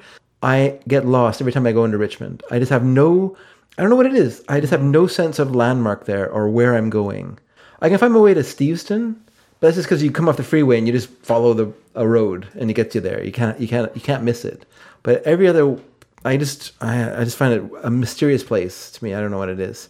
And also, there was a place in Granville Island that did those kind of like witch-like brooms. Yeah, there's still, yeah. Okay, yeah. Anyway, go on. All right. My wife is saying she's hungry. Okay, so we're gonna get through this and we're gonna go eat. Yeah. Chris Roberts writes. Oh, by the way, let me just say, and if you go to Nelson, at least this is what it was like the last times I was there. Louise's brother Lyle was worshipped as a god there. Is that right? He did some theater there, and they loved him. Wow, there's a statue of him to the middle of town? Well, there was a tree, so that's kind of similar. Sure. If you've seen Lyle and you see a tree, you'll go like, similar, right? Sure. Yeah. Sure. I mean, strong and woody. Yeah. Chris Roberts writes, is that insulting? I don't know. One day in high school when I was 15 or so, our gym class got taken to some hills behind my hometown where we were introduced to the skill of orienteering. Each student was provided a map, a compass, and a set of instructions to find our way to a set destination. In a cold, gray drizzle, this quickly proved less thrilling to my teen self, so I decided to jack it in and head home instead. Okay, that I almost said that in the wrong way. Anyway, my friends, not only did I fail to reach the place I was supposed to go to, but when I eventually found my way off the hillside and back into town, I realized I had no idea where the hell I was. After walking aimlessly for a while, I began to recognize landmarks and realized I'd somehow drifted off course dramatically and was at least 2 miles from home. And this, I repeat, was in my hometown. I'd lived there all my life, and I was carrying a map and a compass. When you asked about a great store, I immediately thought of Groucho's used record shop in Dundee. Sadly, it closed last year, but for generations of Dundonians, Groucho's was an institution. In the pre-internet days of the last century, it was one of the few places I knew where you could discover recordings that were offbeat, rare, sometimes not completely legal, often along with concert tickets, Freak Brothers comics, and possibly some other items I was too naive to know about at the time. They were bongs. 2 memories. One is of browsing through the racks of used CDs and finding an album entitled The Lost Jewish Music of Transylvania. I remember thinking, I have no idea what this will sound like, but I have to hear it. And the record turned out to be a collection from the Hungarian band Muziskas, and was a complete delight that became a soundtrack to many happy times playing with my children, and also loved it. I like the Muziskas' early work, but, up to you. And naturally, it's now on YouTube if anyone wants to check it out. Link! My second memory is the smell of the store. Much as I love going into Groucho's, it had an undeniably pungent locker room aroma that had to be overcome with some combination of warm male bodies, rain-soaked clothes, and poor ventilation. That just reminds me of comedy clubs. Around the early 1990s, the shop moved premises, a change that was literally a breath of fresh air for about 3 days. And sure enough, by the end of the first week, the smell had traveled all the way from the old place. And as far as I know, never left. Memories. I guess the records must have been impregnated by the smell of the store. So. And we got Edward Dragansky going, thanks for sharing to Chris. And then Edward picks up the baton like it was an Olympic event and says, in my late teens, I was one with my bike. I just got a bike, Edward. Did you hear that? Yeah. If I had no plans on the weekend, I'd take to the rural roads of the then underdeveloped landscape of Mesquite and purposely get myself lost. I was an extraordinary cyclist then, and I could roam all day discovering new places on the outskirts of town. I'd go for an hour without seeing a car, sometimes find myself at a lake, a giant junkyard with a sign that said Savage, yes, Savage, or on one such journey, and a small airport I didn't know existed. It was fun. That was for drugs, Edward, by the way, that airport. Don't go there. It was fun to take a break and watch the planes take off and land. It was drugs. I never got lost as long as I could see the sun and know by its place above which way to go back home in time for dinner. If I ever got lost during those rides, I only had myself to blame. Many years later, my brother and I drove from Dallas to Chicago with a stay over in St. Louis. We took a wrong turn at some exit in the middle of downtown St. Louis and ended up in East St. Louis, Illinois, which is across the Mississippi River. It was getting dark, and if you've never heard about East St. Louis, it's like going into Gotham City when you were meant to go to Metropolis. So you get killed by a clown instead of a giant robot. Gotcha. There were scary types everywhere, and we had to get out and make a call on the payphone for directions to the hotel. My brother was being a pseudo-tough guy that he thinks he is, reached into a glove box and pulled out a cheap switchblade knife for his protection. I laughed at this and made the call as fast as I could before my brother got us both shot to death. Bonfire of the Vanities had just been released, and all I could think was the scene where Tom Hanks takes a wrong turn into a bad neighborhood. We carefully went back all the way in and then found our way back into Missouri and safely reached the hotel, switchblade and all. There was a flea market called Vicon Village. Can I just say that was a real East St. Louis toodaloo. It's a Duke Ellington song. Very nice. There was a flea market called Vicon Village in the neighboring town of Garland that my best friend and I used to visit most weekends.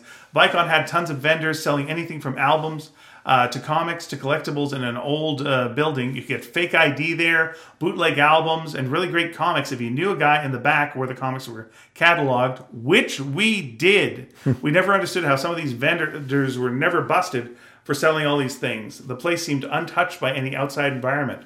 One time we were there, we realized this was just another building that wasn't connected to Vicon. There was a building that wasn't connected across the parking lot, so we checked it out. We stumbled upon some guy who had a huge room full of bootleg printed movie posters of every size from an almost endless list of films. They were printed on thick cardstock, so rigid that the posters couldn't be rolled. They were all flat in huge stacks on pallets, some as big as 3 foot by 5 foot, and printed as if they were new, which they were. Being that these weren't originals, they were incredibly cheap, like buy 2, get 1 free cheap. Well, that doesn't necessarily mean they're cheap.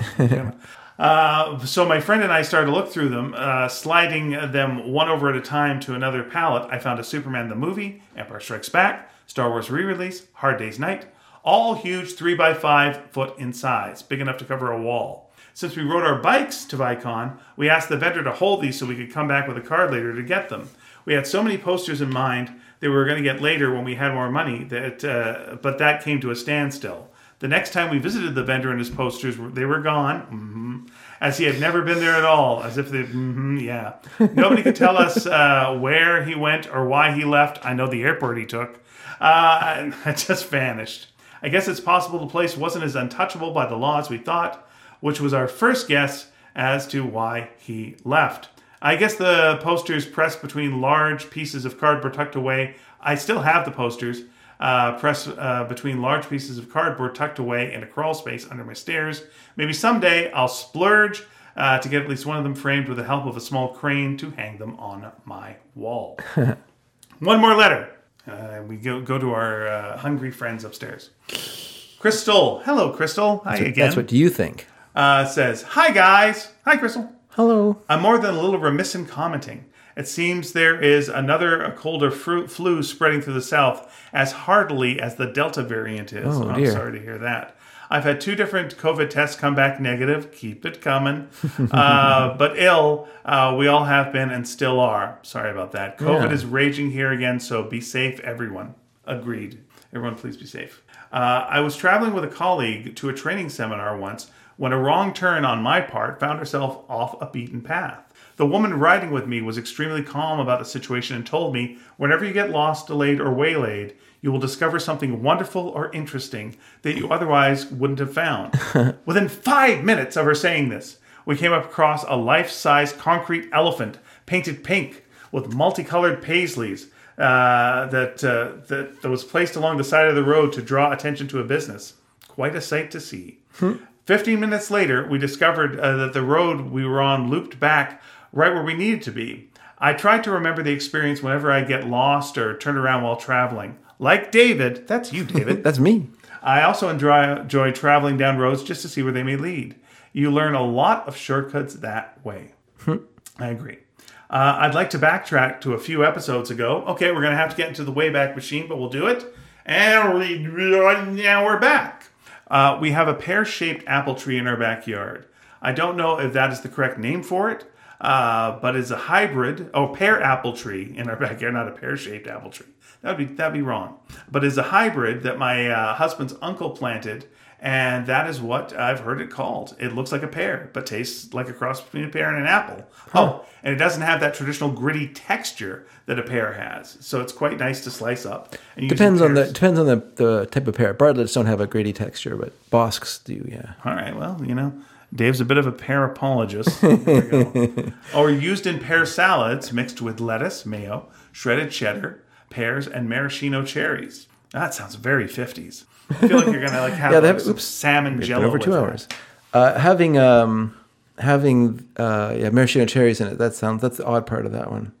I have never. I like maraschino cherries. I'll go for that. Well, me too. But it does feel kind of old fashioned and strange. Well, I'll tell you, Crystal had never heard of that type of salad until she got married.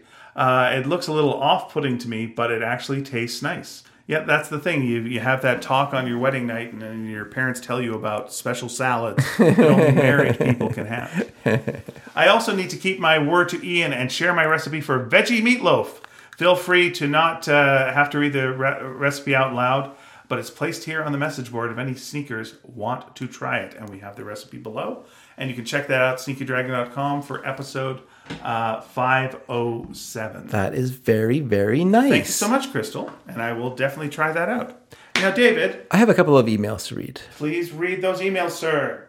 One is due to my own negligence. We missed a couple of shows ago, so I'm going to read that one first. This is from Jonathan Bampton, who we've heard from earlier. Jonathan Bampton, as we know, 2-time winner, etc., etc. Yeah, fix. He says, Dear David, quote, turn me on Deadman Dedrick, and Ian, quote, always give the double truth Ruth Boothby. Congratulations on making it to the 500th. Sorry, I take out my glasses to read. This is a sad thing. Sure. Congratulations on making it to the 500s. So many great memories. So many times I've split my sides listening to you both. Plus, we always come away learning something. Thank you to all sneakers for your contributions. We all love hearing from each other. Hopefully, another 500 to come. You can tell how old this is that I'm reading this. But anyway, it's fine. We'll stretch it out, everyone. My subconscious was probably ticking over time at your recent milestone, as I had a dream last week that both David's brothers tried to get into the podcast game. Oh. I know dreams are often boring and no different from making up lame stories, but I can't resist now giving you the broad outline. Okay. The brother, who nearly went stabby with Dave some Christmases ago, started a podcast with Justin Bieber. This sounds more plausible than you would think. Justin was insistent upon stunts to gain attention. One involved your brother running naked from the Gastown steam clock to wherever he lives. He was asked to be on some West Coast morning show and became a minor celebrity. Okay. The other brother had a podcast where he would review Shakespeare's sonnets. This would be my brother who works as a car mechanic. So sort of like Gentlemen of Elegant Leisure, except they didn't eat the books. Dave was a frequent guest on this one, much to the chagrin of the other brother. There ended the dream. Questions for Ian. Mm-hmm. Do you think Tintin would prefer you or Dave as a friend? Dave. 2, have you guys ever received something anonymously that to this day still remains a mystery? People normally sign their names, so do you mean like just in life? Maybe in life. Let's say in life. That's a good question. I don't think I ever have. I feel bad. I feel like that would be an interesting thing to give a good answer to if it had happened, but for the most part, people sign their names when it comes to, mails or mail or delivery. Did someone ever put something in my mailbox just randomly? A cheeseburger once. Someone put a cheeseburger in my mailbox. Oh, there you go. Yeah, okay. Mine are two frustrating things. I received love notes from 2 different people that were totally anonymous and never revealed who they were. And so I've spent the rest of my life mulling over who this possibly could have been. One was in grade 6. I came back to my desk and there was a note on there telling me that this person thought I was whatever, thought I was good looking or whatever, and they wanted to meet me. And that was that. And then another time when I was selling encyclopedias, I had left Alberta and was in British Columbia up in the north in Dawson Creek. And I was at a library and I left the table to go to the bathroom. And I came back and someone had put a note on my book telling me they thought I was very cute. Aww. And so I've always wondered who would have the gall to fucking do that. No, I'm just kidding. Who would do that? Now, Jonathan goes on to say, I once had some Burger King takeaway arrive on my doorstep after a house party I had in my 20s. During the night before, I'd offhanded said I sure needed something greasy the following morning, and lo and behold, someone was paying attention. I never found out who did the niceness. But that is nice. Oh, maybe they included the burger for me as well that time. That's right. You also received their largesse. Very nice. All right, and our other email... So thank you for that, Jonathan, by the way. I appreciate all emails because I get to read them. Brent Tannehill writes to say, comedy that hasn't aged well. Almost all comedy, especially bad or the old comedy radio shows. Comedy that has aged well. Silent comedy movies, especially Harold Lloyd and Buster Keaton movies. But not Charlie Chaplin, hey? Too sentimental, maybe? Ever gotten lost? Hates the tramps. What's that, sorry? Hates tramps. Hates tramps. Ever gotten lost? Not really lost, but seriously turned around. I've always lived and worked in mountainous places, so it really helps to have that terrain for reference. Also, I unconsciously use the sun for a reference point, I've noticed, because on cloudy days, I get more turned around. I worked for a while in New York City climbing trees to look for Asian longhorned beetles. An invasive species, I assume, Brent. If it was a rainy day, we didn't climb and I could explore the city. Having no sun or mountains to guide me, I was always getting turned around and would have to ask a stranger, which way is north? To which they would answer, are you trying to go uptown or downtown? Great store I've stumbled upon. The 24-hour Church of Elvis. I found it by chance once when I was in downtown Portland. They had vending machines on the outside where you could buy art for a quarter. Also, you could get married there. Here's a link. That was from Brent. Thank you, Brent. Nice one. That's funny. I don't get lost very often, and that's why I find it really confusing that I get lost in Richmond but I drive by a landmark. Yeah. And once I've gone somewhere, I can always find my way back to it. Mary was commenting that a little while ago that she always found it amazing when they were kids. I would always be able to take them to their friends' places, no matter how complicated it was to get there. I could always drive back again, and they would never need directions. I didn't have like a GPS of those days, so I drove by the light of my strange brain because I just drive by, and so I do get a little bit confused sometimes when there are major changes to like the landscaping of an area, or they cut down a bunch of trees to build or whatever. Then I'm kind of like, no wonder I don't like change. I kind of I get a little bit confused. I can usually, there's other landmarks around that are familiar though. They don't tear everything down, but yeah, there we go. All right, Ian. Questions for this week. Okay, so question for this week. We're talking a bit about Ralph Bakshi. I'm going to ask, what is your favorite animated film that is not a Disney movie? Oh, that's a good one. Yeah. I'm going to ask a question then. Okay. Which is, tell us a favorite mystery of yours. Fictional mystery. Fictional mystery. So I don't care if it's a movie or a book, whatever Very you want good. to tell Fictional mystery. And your favorite non-Disney animated film. Here's how you do it. Go to sneakydragon.com. That's where every one of our episodes is. And underneath every episode is a space for messages. You can email us, sneakyd@sneakydragon.com. You can go to Twitter, sneaky_dragon. That's our handle. That's where we are. And also sneakydragon.tumblr.com. There you go. Our OnlyFans is non-existent. We thought they were going to not allow us to do nudity, so we decided not to do it. Yeah. And now they will allow us to do hardcore nudity. So we got to do some more. Oh, they've gone back to they're allowing. Yeah, they're allowing it. So Dave's going back to the gym. I'm going to swim a little more. Yeah. And then we'll talk about opening that up again. We'll talk about opening that up. But thank you so much for listening. I've got very hungry relatives upstairs that we've got to get to. But we appreciate your kind attention so very much. I've been Ian. I've been hungry. And we've been hungry hippos.